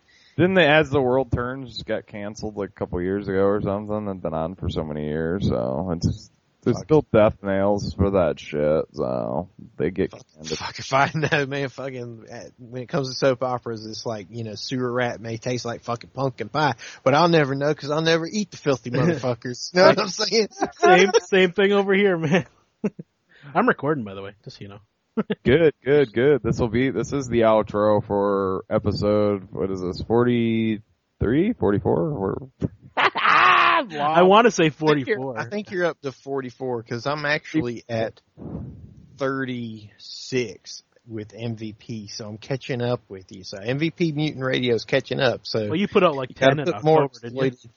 Yeah, I put out 7 in October. You guys got to put out more episodes. Yeah, but you also put out little. Well, we're cutting back. Joints. You roll like little pinner joints. We roll like a fucking log. That's true. I will tip my hat to the 3-hour episodes of Exploited Cinema because that's real. I know the show. Log of content. The next show will probably be another 2-parter, so I don't know. It'll get out of hand again. So somehow it always gets out of hand. Help us, Strevo. Help us stay on under an hour and a half, please. Fucking know how to do that. I think I made the Kubrick episode extra long. That was fucking crazy. It's supposed to be a 2-part episode, but you know how it rolls, and I'll bring you on and actually it'll be... You're talking to the guy who was on the Halloween episode, so... Yeah, man, you helped that 6.5 hour blunder. Yeah, that was probably just my fault from being my first time on a podcast. I mean, I'd actually never been on anything other than, MVP stuff prior to that, which is always just us. Yeah, I think I heard Axel from Profondo talking about it on there. He was like, man, we just watched the movie, didn't write anything down. And he's like, Jamie came and he had like a dissertation on every movie. They're like, damn, I felt like underprepared. Yeah, I think he was the first one to bust the piss jug out. So, That's funny. God, gotta take it. I like those guys. I like the Profondo guys and like Axel. Yeah. Appreciate you busting my cherry there, buddy. Well, you got the. Actually, y'all took turns. So you got the Mutantville radio. Is Mutant Radio's going strong? MVP Mutant Radio. Nobody can seem to say the name though. That's the one thing that bothers me from a branding standpoint. I just call it Mutant Radio, but I thought it's originally. Yeah, that's what it was. You got Mutantville and then Mutant, and they're like you kind of want to mix them together. Yeah, I probably should have just gone with Mutantville Radio, but. I wanted to do MVP Radio, but of course that was already taken, and same with Mutant. So I thought MVP Mutant, combine it all together. I was just gonna call it Mutant Radio, the Muties. Damn right. Oh, that's where we have the 3-titty green alien chicks. Have we gotten a chance to really horror that show on air, or you mentioned in the past, or? Oh, well, in passing reference. I mean, I mentioned actually a good bit of the history of the MVP association with exploited cinema on my Halloween episode, Murder by Music, because I talked about how my first outside podcast appearance was on exploited cinema, and how that led into MVP Mutant Radio. So I listened to all the MVP Mutant Radio episodes. Thank you, sir. Yes, and you give me a lot of good feedback, so I appreciate it. I've caught a few episodes here and there. I'm sorry. I want to get onto that Halloween episode, but it's just, dude, don't take offense. I tell everyone, like everyone that's on the show, they're like, yeah, you're to do a show. I'm like, I don't listen to any podcasts. Yeah, no shit. I'm sorry. I just haven't. I've been busy, but like, there will come a day when I'm, hopefully not soon, but or maybe I'm sitting on my ass and collect unemployment or something, and I'll have all this free time again. Like I've been downloading, I download movies and stuff, and I'm like, or I'll buy them, and I'll be like, someday I'm gonna be glad I bought that, because I'll be sitting around and it'll be like a month stretch where I'm gonna be bored out of my mind, and I'll just dig into the collection, right. And I'll be throwing podcasts, and I'll be like commenting, and you're like, dude, that fucking episode was from a year ago. I'm like, it's fucking brand new for me, man. Like, well, you'll eventually come back to the Dread episode when you change your mind. No, I tore into that already. That was one I had to tear into, because I was like, really? Was it really that sleazy? Like, because you were on it. Plus, I quoted you off that. My intro too. If you listen to my intro, I gave a pretty good breakdown of the Judge Dredd universe in that. Uh-oh. We lost him again. No, I'm still here. Oh, okay. He's just messing with us this time. we thought it was I thought I bumped my head again, but no, it didn't happen. Fell out. Yeah, you had a good one with the sci-fi one too, with your friend on. Oh, thanks. Well, I try to do the show with themes, so I tell people it's like a circus. You might want to see the jugglers, but here's the tightrope, the high walking act, here's the trained elephants, here's the zebra that tries to fuck the lady in the clown outfit. I mean, everybody's going to have their different tastes. So, listen to the episode that appeals to you. Here's the Corey G. Jester in the Walking Dead episode. Hey. Yeah, right. That was a funny episode that we brought Corey G on, and we. By the way, he knew I was recording tonight, so he messaged me and he's like, "I hope you taped The Walking Dead while we're recording." Hey, did you see they got Michael fucking Rooker for an interview over at that was fucking awesome too. I haven't listened to it yet, but I'm like, holy fuck, what? It was good. Rooker was killer. Better be some. I'm hoping there's some fucking. I mean, he's gonna pimp Walking Dead and everything, but I'm hoping there's some fucking. Henry Portrait of a Serial Killer action on there. Oh, fuck. They didn't even actually talk that much Walking Dead. Oh, okay, good. It's all about Henry or what? Well, it's about everything like Slither. They're friends of Slither, so they wanted to talk about that. A little bit of dark. Slither is badass, guys. Yeah, Rook. I saw Slither in the theater too. I mean, nobody went to see that fucking. Yeah, I movie. never saw it, but I didn't know it had Rooker in it either. So. Yeah, he was the main big bad guy. Awesome. Yeah, it was stuff. It's good stuff. Yeah, well, I know how it goes, man. I hardly get to listen to anything. I try to download some shit and put it on my player. So when I'm driving and I'm like, okay, I got time to listen to something now, I can play a little something. And usually I try to get caught up on exploited cinema. And I listen to a lot of my own show, to be honest with you, to make sure the shit's good. And plus, I love how the you cinema. can improve it. Yeah. Well, yeah, man. Like you're doing, you did another soundtrack, esque episode before, and I picked, that was one of your early ones, right? Or was that a vlog? I can't remember. The first Murder by Music was a vlog, and then I archived it as MP3 and put it up as the show. And then when I did the Halloween episode, that was volume 2 of Murder by Music, which, by the way, I really enjoyed putting that together. What did you think of that, Dale? You got to check that out. It was cool. Cool. You played the full song. You talk about the scene that it's from, basically, and then in the movie. And then you play the whole song in between. It's pretty cool. Yeah, that was a lot of fun. I was always a big fan of the music and horror shows on Canadian Ferox, and then you guys did the fourth volume on Exploited Cinema.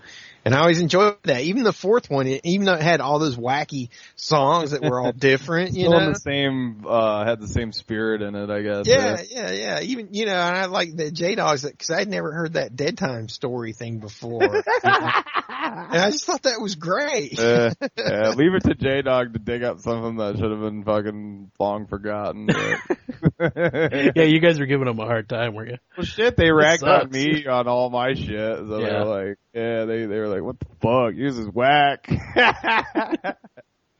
But, It's fun. It's good times. I enjoy putting that together, and I'll probably do more episodes of that in the future. And actually, I'll go ahead and say it on here. I haven't revealed it yet, but for my Christmas episode, I'm going to do trailers. I'm going to do my favorite trailers, play the full trailer. So it's going to be cool. That's awesome, man. You're getting really into more clip-oriented features. And actually, because you messaged me and told me about that, sorry I didn't get to respond back on that. I just haven't been on this weekend and stuff, so I didn't really get to hit back. But I did read that message and thought, son of a bitch, how come I never thought of that as like a quick filler episode?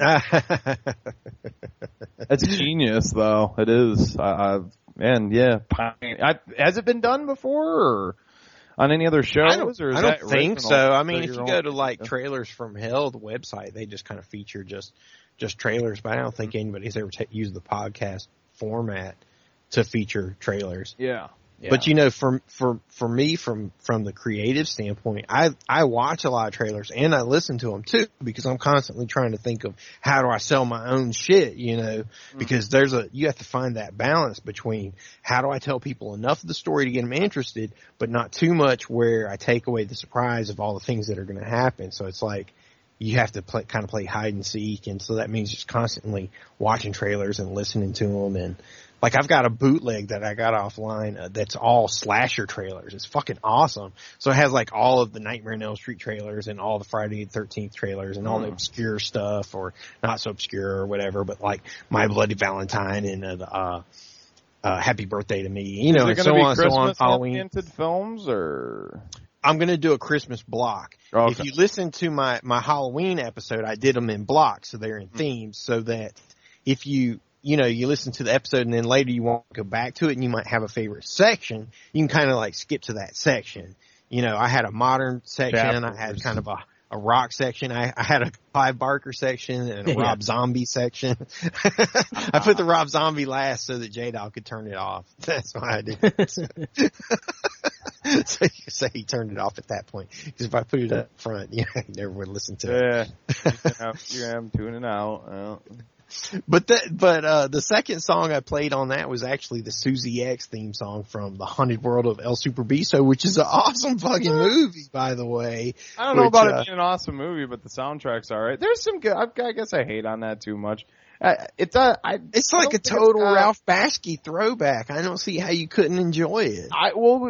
Let me explain myself on this one. It's I like the first viewing. I didn't think that it had rewatchability, but that was just my opinion. So I'm sorry. I saw it in the theater. It Okay. played the theater, and then I got the Blu-ray. So it's just fun, man. The songs are fun. There's a lot of references for horror fans. You know, he drives over. You know, at one point, El Super Beasto drives over Michael Myers, and it's like the Rob Zombie version. He like splats him. I mean, there's just a lot of funny shit. There's a scene where Jack Otis Firefly meets what's her fucking name? Vera, or what's her name from Faster Pussycat Kill Kill? The main girl. I mean, there's just all kinds of Jack Nicholson and the fucking from The Shining and the fucking bar with the axe and the fly, and you got the Gill Man, you know, giving eating out the guy from Frankenstein underwater. I mean, it's sleazy as fuck as a cartoon. It's awesome, man. Yeah, it's you know awesome. what I liked about it, what drew me in with it, and like I said, I don't think it has a lot of rewatchability, but I'll say that I loved it the first time around.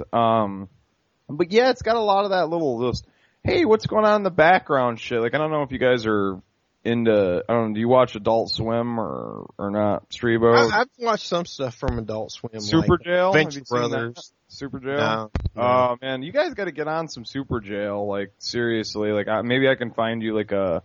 I've heard that's good. I've heard about it, yeah. But just for the artwork, it takes me back to like mid-90s MTV, those weird like animation blocks they'd put on and stuff like that. Liquid TV. Yeah, Liquid TV. I was talking to Dale about the Max. I've got all 13 episodes of that. I grew up on the Max. And Sam Keith. The Head. Did you watch The Head? Yeah, I really like the Max because it was adapted from a comic book by Sam Keith, who was the writer and artist, and it was like a straight adaptation. Did the comic come before? I've got a bunch. I've been picking up a bunch. Yeah, the comic was I picked before, up about 10 of them recently. It's not all in order, but I mean, like the first, I'd say 16. And it's almost literal adaptation. It's translation right into cartoon. It's awesome. It's really good. Do you have I know they put out a DVD recently of Max, but I don't know if it's restored. I got basically episodes. I've got the 13 episodes burned, but are you? I've got the old bootleg of it. I actually bought it back in the old days of bootleg, you know, when you had to go to conventions and just get bootlegs, and I bought it back then because it wasn't available on DVD, you know, but I do have the commercial VHS of it though. Maybe that's what it's from, because whatever I have the little, on next week on the Max, and I don't know if that was on the DVD. I know I got this. I ripped all these, and they don't have the MTV logo in the corner, so I'm wondering it must be off the VHS, because I remember them VHSs actually. I think The Head came out in that form too, but as well as a lot of the Beavis and Butthead episodes. But yeah, this doesn't have no logos in the corner. It's pretty clean, but yeah, it's got those tie-ins in between, and that's nostalgia, man. I was pretty young at the time. I think it came out in 94, 95, right? I was a wee lad tuning in. 93 is when it started. You remember when they used to come on around, I think 11 o'clock or noon, somewhere there on Saturday, right? Am I right or am I wrong? Somewhere. I don't know. It was part of a specific show. It wasn't Liquid Television. It was called something else. I don't remember what it was called though. At the Max, because they were both 15 minute. Yeah. I didn't like The Head though. I thought the artwork was shitty. Though. It was crass. It was rough, but there were some good plot lines there. The second season got better. I think that they had a better. Nah, the plots. The plots weren't better. It was like little individual stories, but the artwork did, I'd say. So, Dale, I take it you're not a comic book reader at all. You didn't watch the Max or anything. He said, I've never seen it. Get on it. Buy that fucking Max DVD, dude. I don't know. It's kind of pricey. You never saw the comic? Not that I remember. I did collect comics for a while, but it was. Yeah. You got to get yourself on that. We need to do an animation episode here, Strebo. I've been talking about. Fuck yeah! What you want to do? A Ritsodeki, the Legend of the Super Fiend. What's that? Of the Overfiend. Put me onto that. What's that? Let me say the title right. Uratsuki Doji, the Legend of the Overfiend. What's that about? That's like the original hentai movie that when they say tits and tentacles. It's essentially, oh Jesus, how do I break this down? About this guy and this girl who get involved in this plan by this cosmic overlord demon to come to Earth and fuck every Earth woman that he finds and begin some kind of intergalactic Armageddon. And there's tentacles and rape involved in every scene. In every scene. Tentacles and rape in every scene. Porn. Okay. No, it's from like 86 or 88 or something. Yeah. So it's Hot Summer It's in the City with aliens? It's the original. Have I talked to you about, oh, sorry, go ahead, Dale. Oh, I said, so it's Hot Summer in the City with aliens? Yeah, right.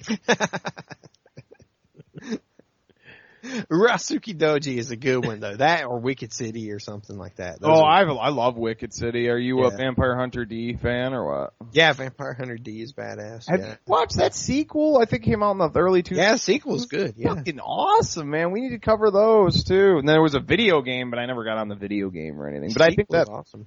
I think that video game brought that to the mainstream to an extent. So there's a lot of sleazy anime out there, man. If you get in stuff like Gantz, which is just totally bizarre from a linear narrative point of view, but it also has like all these greasy elements, like it's got mobsters in it and stuff, and like naked chicks with dogs trying to eat their pussies. I mean, it's crazy. It's pure exploit cinema. Have you seen some of them Russian animated films and stuff? I got a whole fucking I downloaded a whole. A friend of mine sent me a video, a DVD of those. I haven't had a chance to check them out because I know not what these torrents you speak of. It's some weird shit, though. Yes, I know you're totally legit. Legit. You fly high. So I just let my friends send me DVDs. So that's probably the best. Probably your best solution. Like I'm crime bossing it over here, and hey, fuck it, I don't care. I'll rob a bank if I have to. If I think that they have some rare exploitation films hidden in a vault, you know. I'm like, I'm about money and all, but like, I'm looking for them rare 35mm prints hidden away in a lockbox somewhere. So I'll rob them at gunpoint. Right on. So no, man, we need to get into some animation. Have you seen that film from I think it's mid-70s, Fantastic Planet? I think it's a European film. That's yeah. I think it's actually French. Yeah, French. Yeah, that's some weird shit. I think we need to cover some stuff like that. Yeah, definitely. Seems LSD inspired. Yeah, well, that kind of stuff would be. That'd be great. That's all kinds of crazy stuff, and man, if you just want to talk sleazy movies, I mean, there's just so many out there that you can get into, like stuff that people don't even think about so much. And even some things like some of Clive Barker's work, you know, you guys have never talked about Barker, and he has all this trying to get us on the Barker, man. Maybe we should do we did do some reading material at one time with the Ruffy Bible, so maybe me and Dale will pick up a few, Barker books and sit down and hunker down. It'll take us a few months to read them. There's Roger Corman, all kinds of good stuff. Yeah, I know you've been always trying to get me on the Corman. Mainly if I'm diehard Corman, like it's the 70s exploitation shit. Like I'm not. Yeah. Death Race 2000. Yeah. Yep. And we can get that rocking out eventually. I know you've got the wet dream, the exploited cinema wet dream episodes. We should let you come on and design an episode up one of these days, like straight from the mind. Yeah, that'd be cool. Oh, yeah, I'll make you guys review Star Wars and The Empire Strikes Back. No, I'm just kidding. I'm down, but I'm a Jedi fan. So. Oh no, I was hardcore into Star Wars. I love the spin-off shit like Ewok Adventures. So. Right on. Yeah, that's how diehard I am. So. I love the original trilogy, but yeah. Well, we talked about this once before. I think Return's the weakest of the three, but oh, fuck you. Fuck you. I have to agree with the original trilogy, but that's only because the first two are so fucking awesome. But the opening of Jedi is fucking awesome, man. Luke going into fucking Jabba's palace. Oh yeah, that's cool. Epic. Speeder bikes. Where are you at? Speeder bikes are badass. Okay, there we go. We got the acknowledgement. All right. I love the part where Luke slices the one in as the trooper's going by on the bike, and he like slices it in half, and the guy crashes. That's just badass. You see blood. There need to be more blood. It was too kid friendly. There needed to be fucking massive amounts of fucking blood. I think that's what I didn't like about that movie. You know, I still liked it, Well, that's because the lightsaber, like, some nerd would be like, well, the lightsaber cauterized the wound, so there's no blood. Right. It needed to be more like Ice Pirates. Ice Pirates was kind of like the exploited cinema version of Star Wars. I had a copy of that movie, but I was like, I'm never gonna watch this. I saw that in the theater as a kid, man, and I was totally disturbed by it. It was the first time I heard the term herpes. You know, this is the first time I thought about castration. I mean, there are a lot of fucked up concepts in that movie. It really disturbed me. I was going into it thinking, hey, Star Wars. And it's not like that at all. Yeah. We'll have to check out Ice Pirates too. You're throwing out so many references. The Bloodbath guys did that. They did. Yeah, they did. The Bloodbath and Boomstick guys did that. Kyle got his mom on to talk about it on the podcast. Oh, he didn't call the dude from down the street, or? No, he called his mom. He's like, tell me the story about space herpes, Mom. I just had my mom on MVP Mutant Radio, speaking of which. I brought her on to talk about Cloud Atlas because nobody else has fucking seen it. Would you and your mom go and see it, or she just saw it? Well, I saw it a few weeks ago, and I told her, I said, Mom, you should check this out. And I took her to see it. We had a good time, too. We had fucking Greek food beforehand, and we went to one of those theaters where you can drink in them, so we had a beer and wine and shit and checked out the movie. It's almost 3 hours long, but it's you fucking had the beer, epic. She had the wine, I take it? Yeah, right. Yeah. Classy. Yeah, Strebo showed me the trailer, and after I watched the trailer, I said, it's gotta be, like, close to 3 hours, right? And he's like, yeah. Wow. It's a fucking awesome movie. I think it's like one of the best movies of the year. Wow. That's hardcore. Wow. That you said that, though. Yeah. I thought Prometheus was the top one. This is overriding Prometheus. Well, I'm not going to say that because it's going to be part of my Christmas and New Year's show. One of those I'm going to do a countdown and I'm going to tell everybody what my favorite, how I rank them for the year. But it's up there with Prometheus. They're contending for top positioning. Yeah, you damn near seen everything. You didn't go and see that Silent Hill sequel, though, did you? Now, that's the funny thing. I did not go see any major horror releases from October. Did I talk about that on the show? Or because I did go and see that in 3D, actually. No, I don't think you did talk about that. Oh, okay. Fucking terrible. Skip it. Wait till the DVD comes out. It's fucking horrible, man. I've been waiting for the dollar theater on all of them. On Sinister, Silent Hill 2, on Paranormal Activity 4, on The Possession. I'm just going to go to the dollar theater one Sunday and watch like 3 of them in a row. I ain't found no dollar theaters. $3. Yeah, dude. I've got like 5 of them. I need to track it. I'm sure there's one here in the Ville. I just need to track it down, but I ain't. Research, man. Dude, you got down here. You got Encyclopedia Brown that shit. Down in the, there it is. Down in the South, man. You guys' fucking theaters are fucking, man, up north, it was like $7.75 to see a movie, like in the regular theater, like new release, like, man, it's like fucking expensive to watch a movie down here. I don't know, like, if it's just a city or if it's just like everywhere else. But like up north, $7.75 was the fucking price to see a movie. Might have gone up to $8, but like down here it's like 8, 9, 10, fucking 3D movies, 12. It's like getting out of fucking hand. You're gonna break me. I need to go to matinees. You know what I mean? Just to get that fucking $7 price. You know.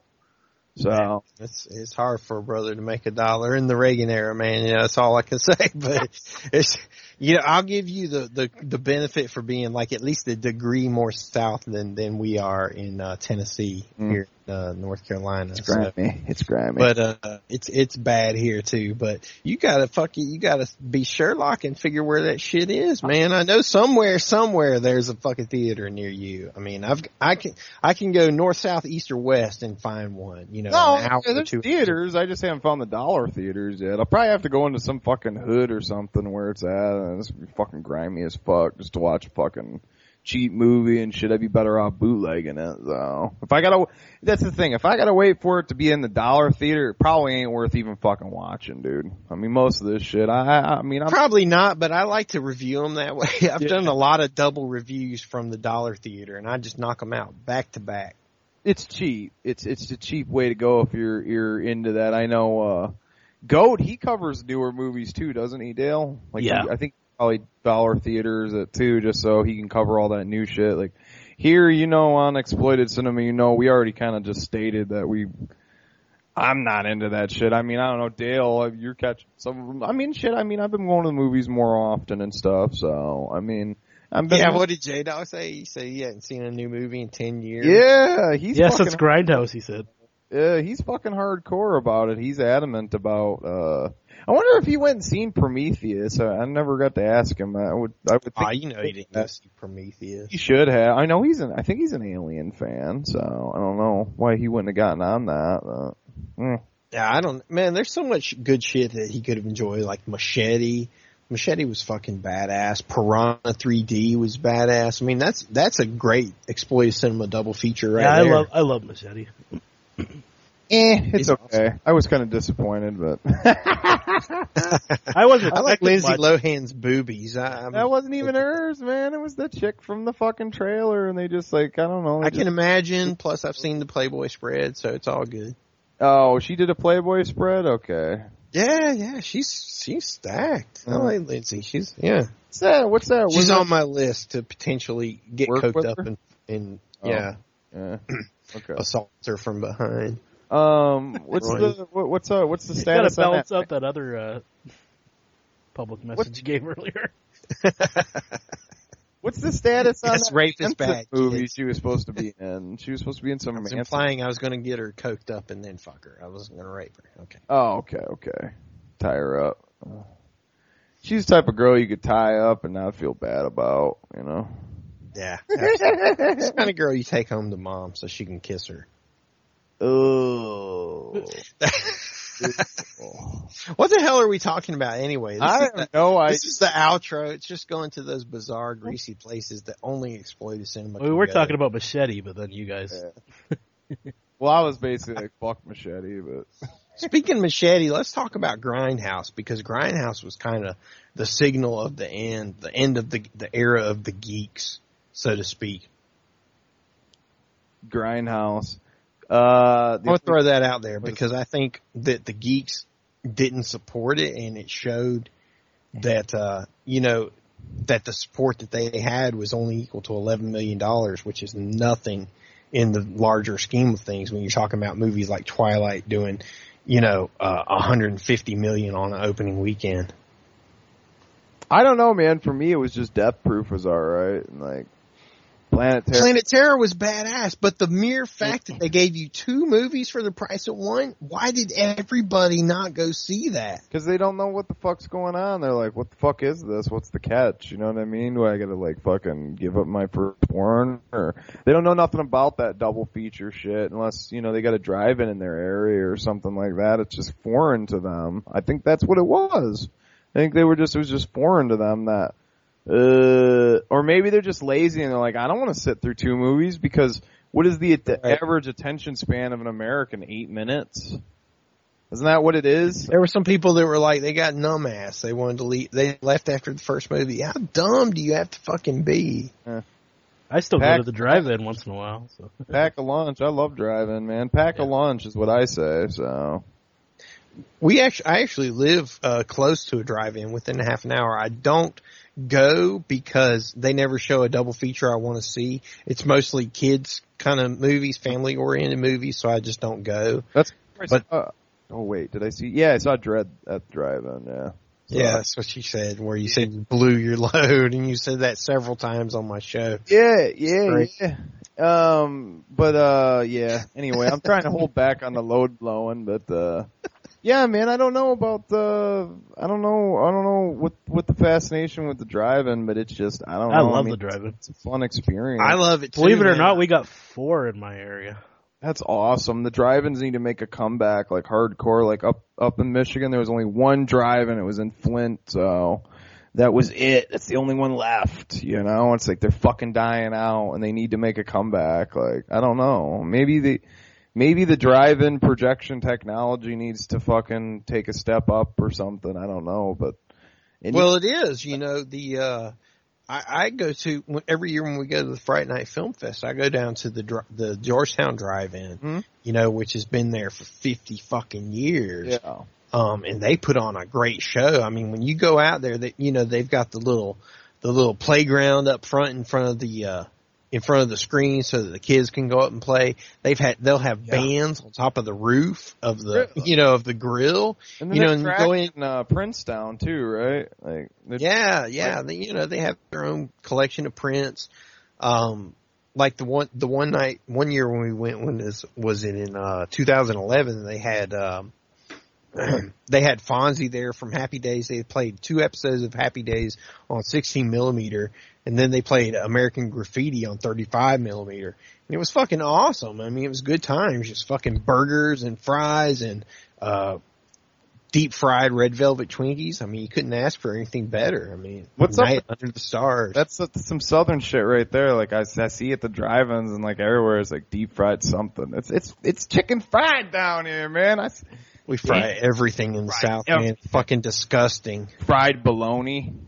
It's disgusting. It's disgusting. My own eating habits disgust me. I know how to eat properly, but there are just times where I have that mental weakness and I just don't do it. I love fried chicken too much. I hear you. Speaking of fried chicken, this episode has been brought to you by Superfly. That's for J-Dog. That's Superfly chicken. Damn it. Gonna start a new chain. Yep. Super fried. So speaking of Superfly, before we outro this motherfucker out, we did want to get your opinion on Superfly T.N.T. The what you did see of it. It was awful, man. I thought from the beginning, that fucking Ron O'Neal was on coke. As soon as I saw his fucking outfit when he was wearing those big furry boots. I know, furry right? boots like a bitch in the 80s would be wearing. That little tiny like girl's jacket with the fur on it. Yeah, it's like what the fuck? Put on. I thought it was from 1983. I mean, but it's from 73. It's a year later. I mean, it's fucking ridiculous. I thought for sure this motherfucker was on coke when he shot this. Well, you didn't watch the whole thing. And his directing was really rudimentary. I mean, the angles were uninteresting. The only thing, he had a good cast, Robert Guillaume and the other guy, the Roscoe Lee Brown. Yeah, Roscoe Lee Brown. Soundtrack was a good classic, almost cult classic level actors, Yeah. But other than that, it just bored the shit out of me. I didn't get to see the end of it. I need to watch the end of it. How'd you like him in the jockey outfit? Yeah, I don't think he caught that. I didn't get that far. Oh, it gets worse with his outfit. For people that don't know the story, okay, we were going to review the entire Superfly series, like, when was it? A week ago? 2 weeks ago? Something like that. And we had to cancel at the last minute. Well, at the point I was notified we were canceling, I was in the middle of watching Superfly T.N.T. It was so fucking bad, I turned it off. I said, okay, I know I don't have to review it tonight. Now I can turn this shit off and do something else. So I turned it off. Yeah, I think me and Dale both wish we could have shut this off. So, but we had to soldier on through, and but you didn't miss anything. But yeah, it's interesting you bring up that he was coked up because he's constantly sniffing and grabbing his nose throughout the film. So yeah, I'm pretty sure he because Priest was doing that a lot. Maybe it's a carryover or whatever. But yeah, man, this was. Yeah, Ron O'Neal is a classically trained actor. I mean, he did Shakespearean theater. That's one reason he could get center stage and carry that villain role. Yeah. I'm gonna put your wife out on Whore's Row. I don't care, motherfucker. Get me my money. I think Dale brought it up. What the fuck were they trying to get across with this? And I was like, my whole thought was, I don't fucking know. I don't know what the hell he was trying to portray with this film. Like, what? There was nothing. I mean, like, cause you get this African shit and I don't know. It's a mess, and it's not in a good way either. It's in a bad way. Actually, I brought up the point of the guy. Now, you did watch the part where they blow up the convoy at the beginning and you get the blonde-haired, blue-eyed fucking evil dude. Right. And what I said was that he should have been like a holdover from World War II, Nazis hiding out in Africa, and it would have made more sense, and this could have been a Nazi exploitation, black exploitation crossover, and then, you get these scenes where the dude's like going through his fucking closet and there's the SS uniform hanging there, and what I mean, he's got SS ties still, and there's underground Nazi money. Right. He's funding his project, and Right. You know, he looked like he escaped from the fucking set of Ilsa, the fucking She-Wolf SS. I mean, he did. That's what I'm saying. He could have definitely easily been one of them sick, maniacal fucking generals. So that might have made that movie good. There's there's an exploitation title for you too. There, Superfly versus Ilsa. Superfly. Let's combine it all. Superfly versus Nazis. I want to see it, dude. I want to see Superfly. Well, if you put Ilsa in there, that gives you, more of a conflict between these two characters. Plus, it lets you know Ilsa has big boobs. Here it is. Say Ilsa, that means huge fucking titties. Well, Ron O'Neal has to lick those titties up and stuff. And he has to kill her at the end. But here's the plot: Ron O'Neal is sent on a mission into the heart of Germany to save the Jews or whatever, and he paratroops in or whatever, and then that's the plot. That's the whole. That's the layout. That's the hook. That's right. Someone make it. Comes Ilsa's lover, and once you go black, you never go back, even if you're a Nazi. Oh shit! It needs to be made. Strebo, get on it. I don't know if I could do a blaxploitation movie. Maybe one day. I don't know. It's not in my sight, so. It will eventually. It'll be like, hey, I'm onto this. I got this blaxploitation script. I knew it. It's the one we talked about, right? The Nazi crossover. Yeah. Don't tell anybody till I patent it. Yeah. Copyright that script. Yeah. So T.N.T. wasn't so great. Superfly was awesome. We also covered, Land of the Deadites again. We'll post a link on, I don't know if you're on board with that. Deadites. That's a fan-made Evil Dead documentary that was. Oh yeah, I've heard about that. Tennessee and everything locally. It's not bad. It's not bad. If you're a Evil Dead completist and you need everything, I think that it belongs in your collection. And it's only $2. It's 45 minutes long, so good decent production. And he had some production art, and it had like a chapter insert card too as well, which you don't see very much anymore. So nice. So guys, check that out. Like I said, we'll have a link for ordering information if anyone wants to track that down. They're also on Facebook. I guess you just type in Land of the Deadites and the Facebook page will come up. Of course, I want to thank Strebo for joining us, and everybody get out and check out Mutantville.com. You're on Facebook. You're on Twitter. Dude, you're all over the fucking place. You got Mutant Radio. You're gonna be at the upcoming Mad Monster, right? Again. Yeah, Mad Monster Party in March coming this year. We've got Bruce Campbell coming in. We've got Peter Criss from Kiss, Kirk Hammett from Metallica. All three of those guys are only coming for one day, though, but then there's going to be like Gunnar Hansen, Linnea Quigley. They're having like a Night of the Demons reunion. There's all kinds of crazy people. Mark Togel, the fucking Toxic Avenger himself. That's so fucking obscure. He's going to be there. It's going to be crazy. It's going to be good times. Last year was a lot of fun. Of course, MVP is going to be running the Mad Monster Party Film Festival. We're already accepting submissions for that from all around the world. I've actually been contacted by foreign filmmakers this year, so that should be interesting. Yeah, next time we have Strebo on, we'll have to talk some Tales of Mutantville. Most definitely. I think we lost Strebo. I think we did. Anyway, folks, we're gonna tie it up. Strebo fell over again. He bumped his head. He said he's had too many blue moons. It's like he'll come back and he'll be totally business, and all of a sudden he'll just fucking pass out like fucking he's drinking moonshine and shit. And it's like that when it gets late like this. But we're gonna get a Christmas show rocking here, probably around the end of the month of December. And we're gonna try to keep churning out episodes.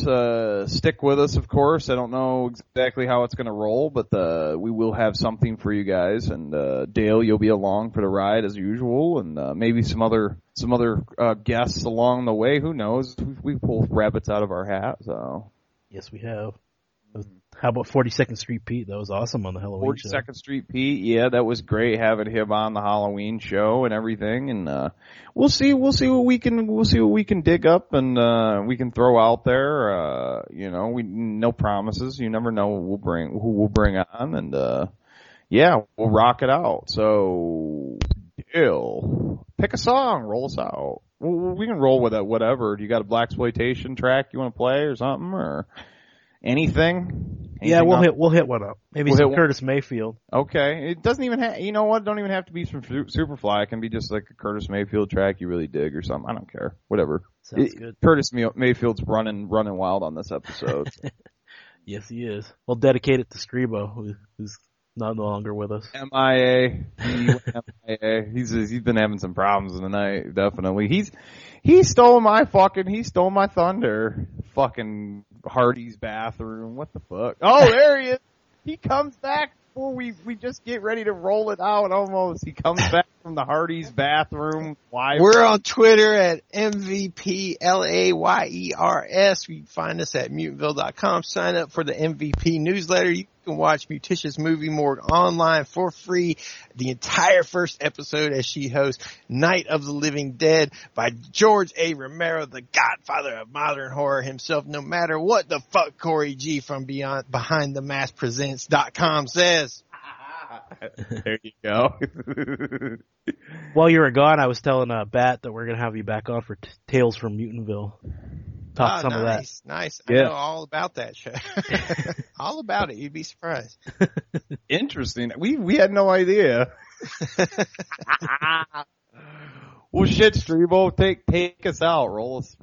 Officially roll us out then, since you've returned from your drunken stupor. You switched over to moonshine, didn't you? Yeah, man, we brew this shit out here in Bigfoot country. All right, Grease Fiends, you have been listening to the sleaziest, greasiest, treason-filled show on the internet, the one, the only exploited cinema, with your host, Bat32, Delroy, and special guest, Strebo-Rama. Thanks for listening. We'll see you next time. Keep it greasy, fiends. You're gonna work for me until I tell you to quit. You don't own me, pig, and no motherfucker tells me when I can split. Who the fuck do you think you're talking to? I'm talking to you, you redneck faggot.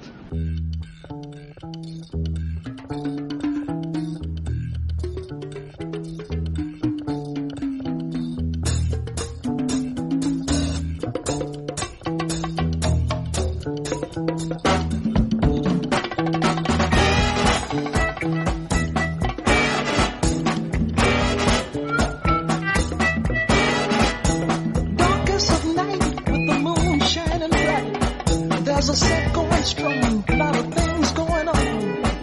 The man of the hour has an air of great power. The dudes have envied him for so long. Oh, Superfly, you're gonna make your fortune by and by. But if you lose, don't ask no questions why. The only game you know is do or die. Hard to understand. What a hell of a man. This cat of the slum had a mind, wasn't dumb. But a weakness was shown, cause his hustle was wrong. His mind was his own, but the man lived alone.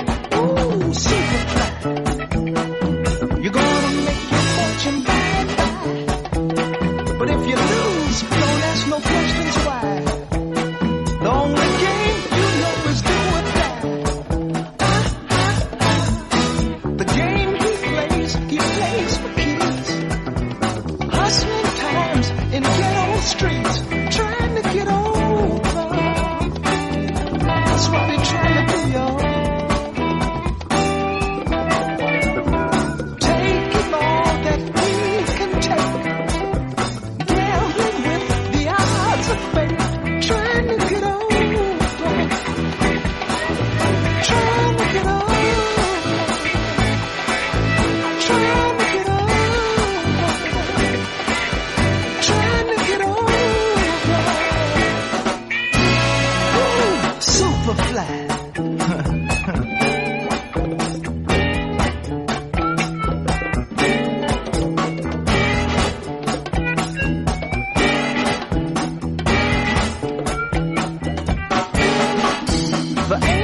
his role was to move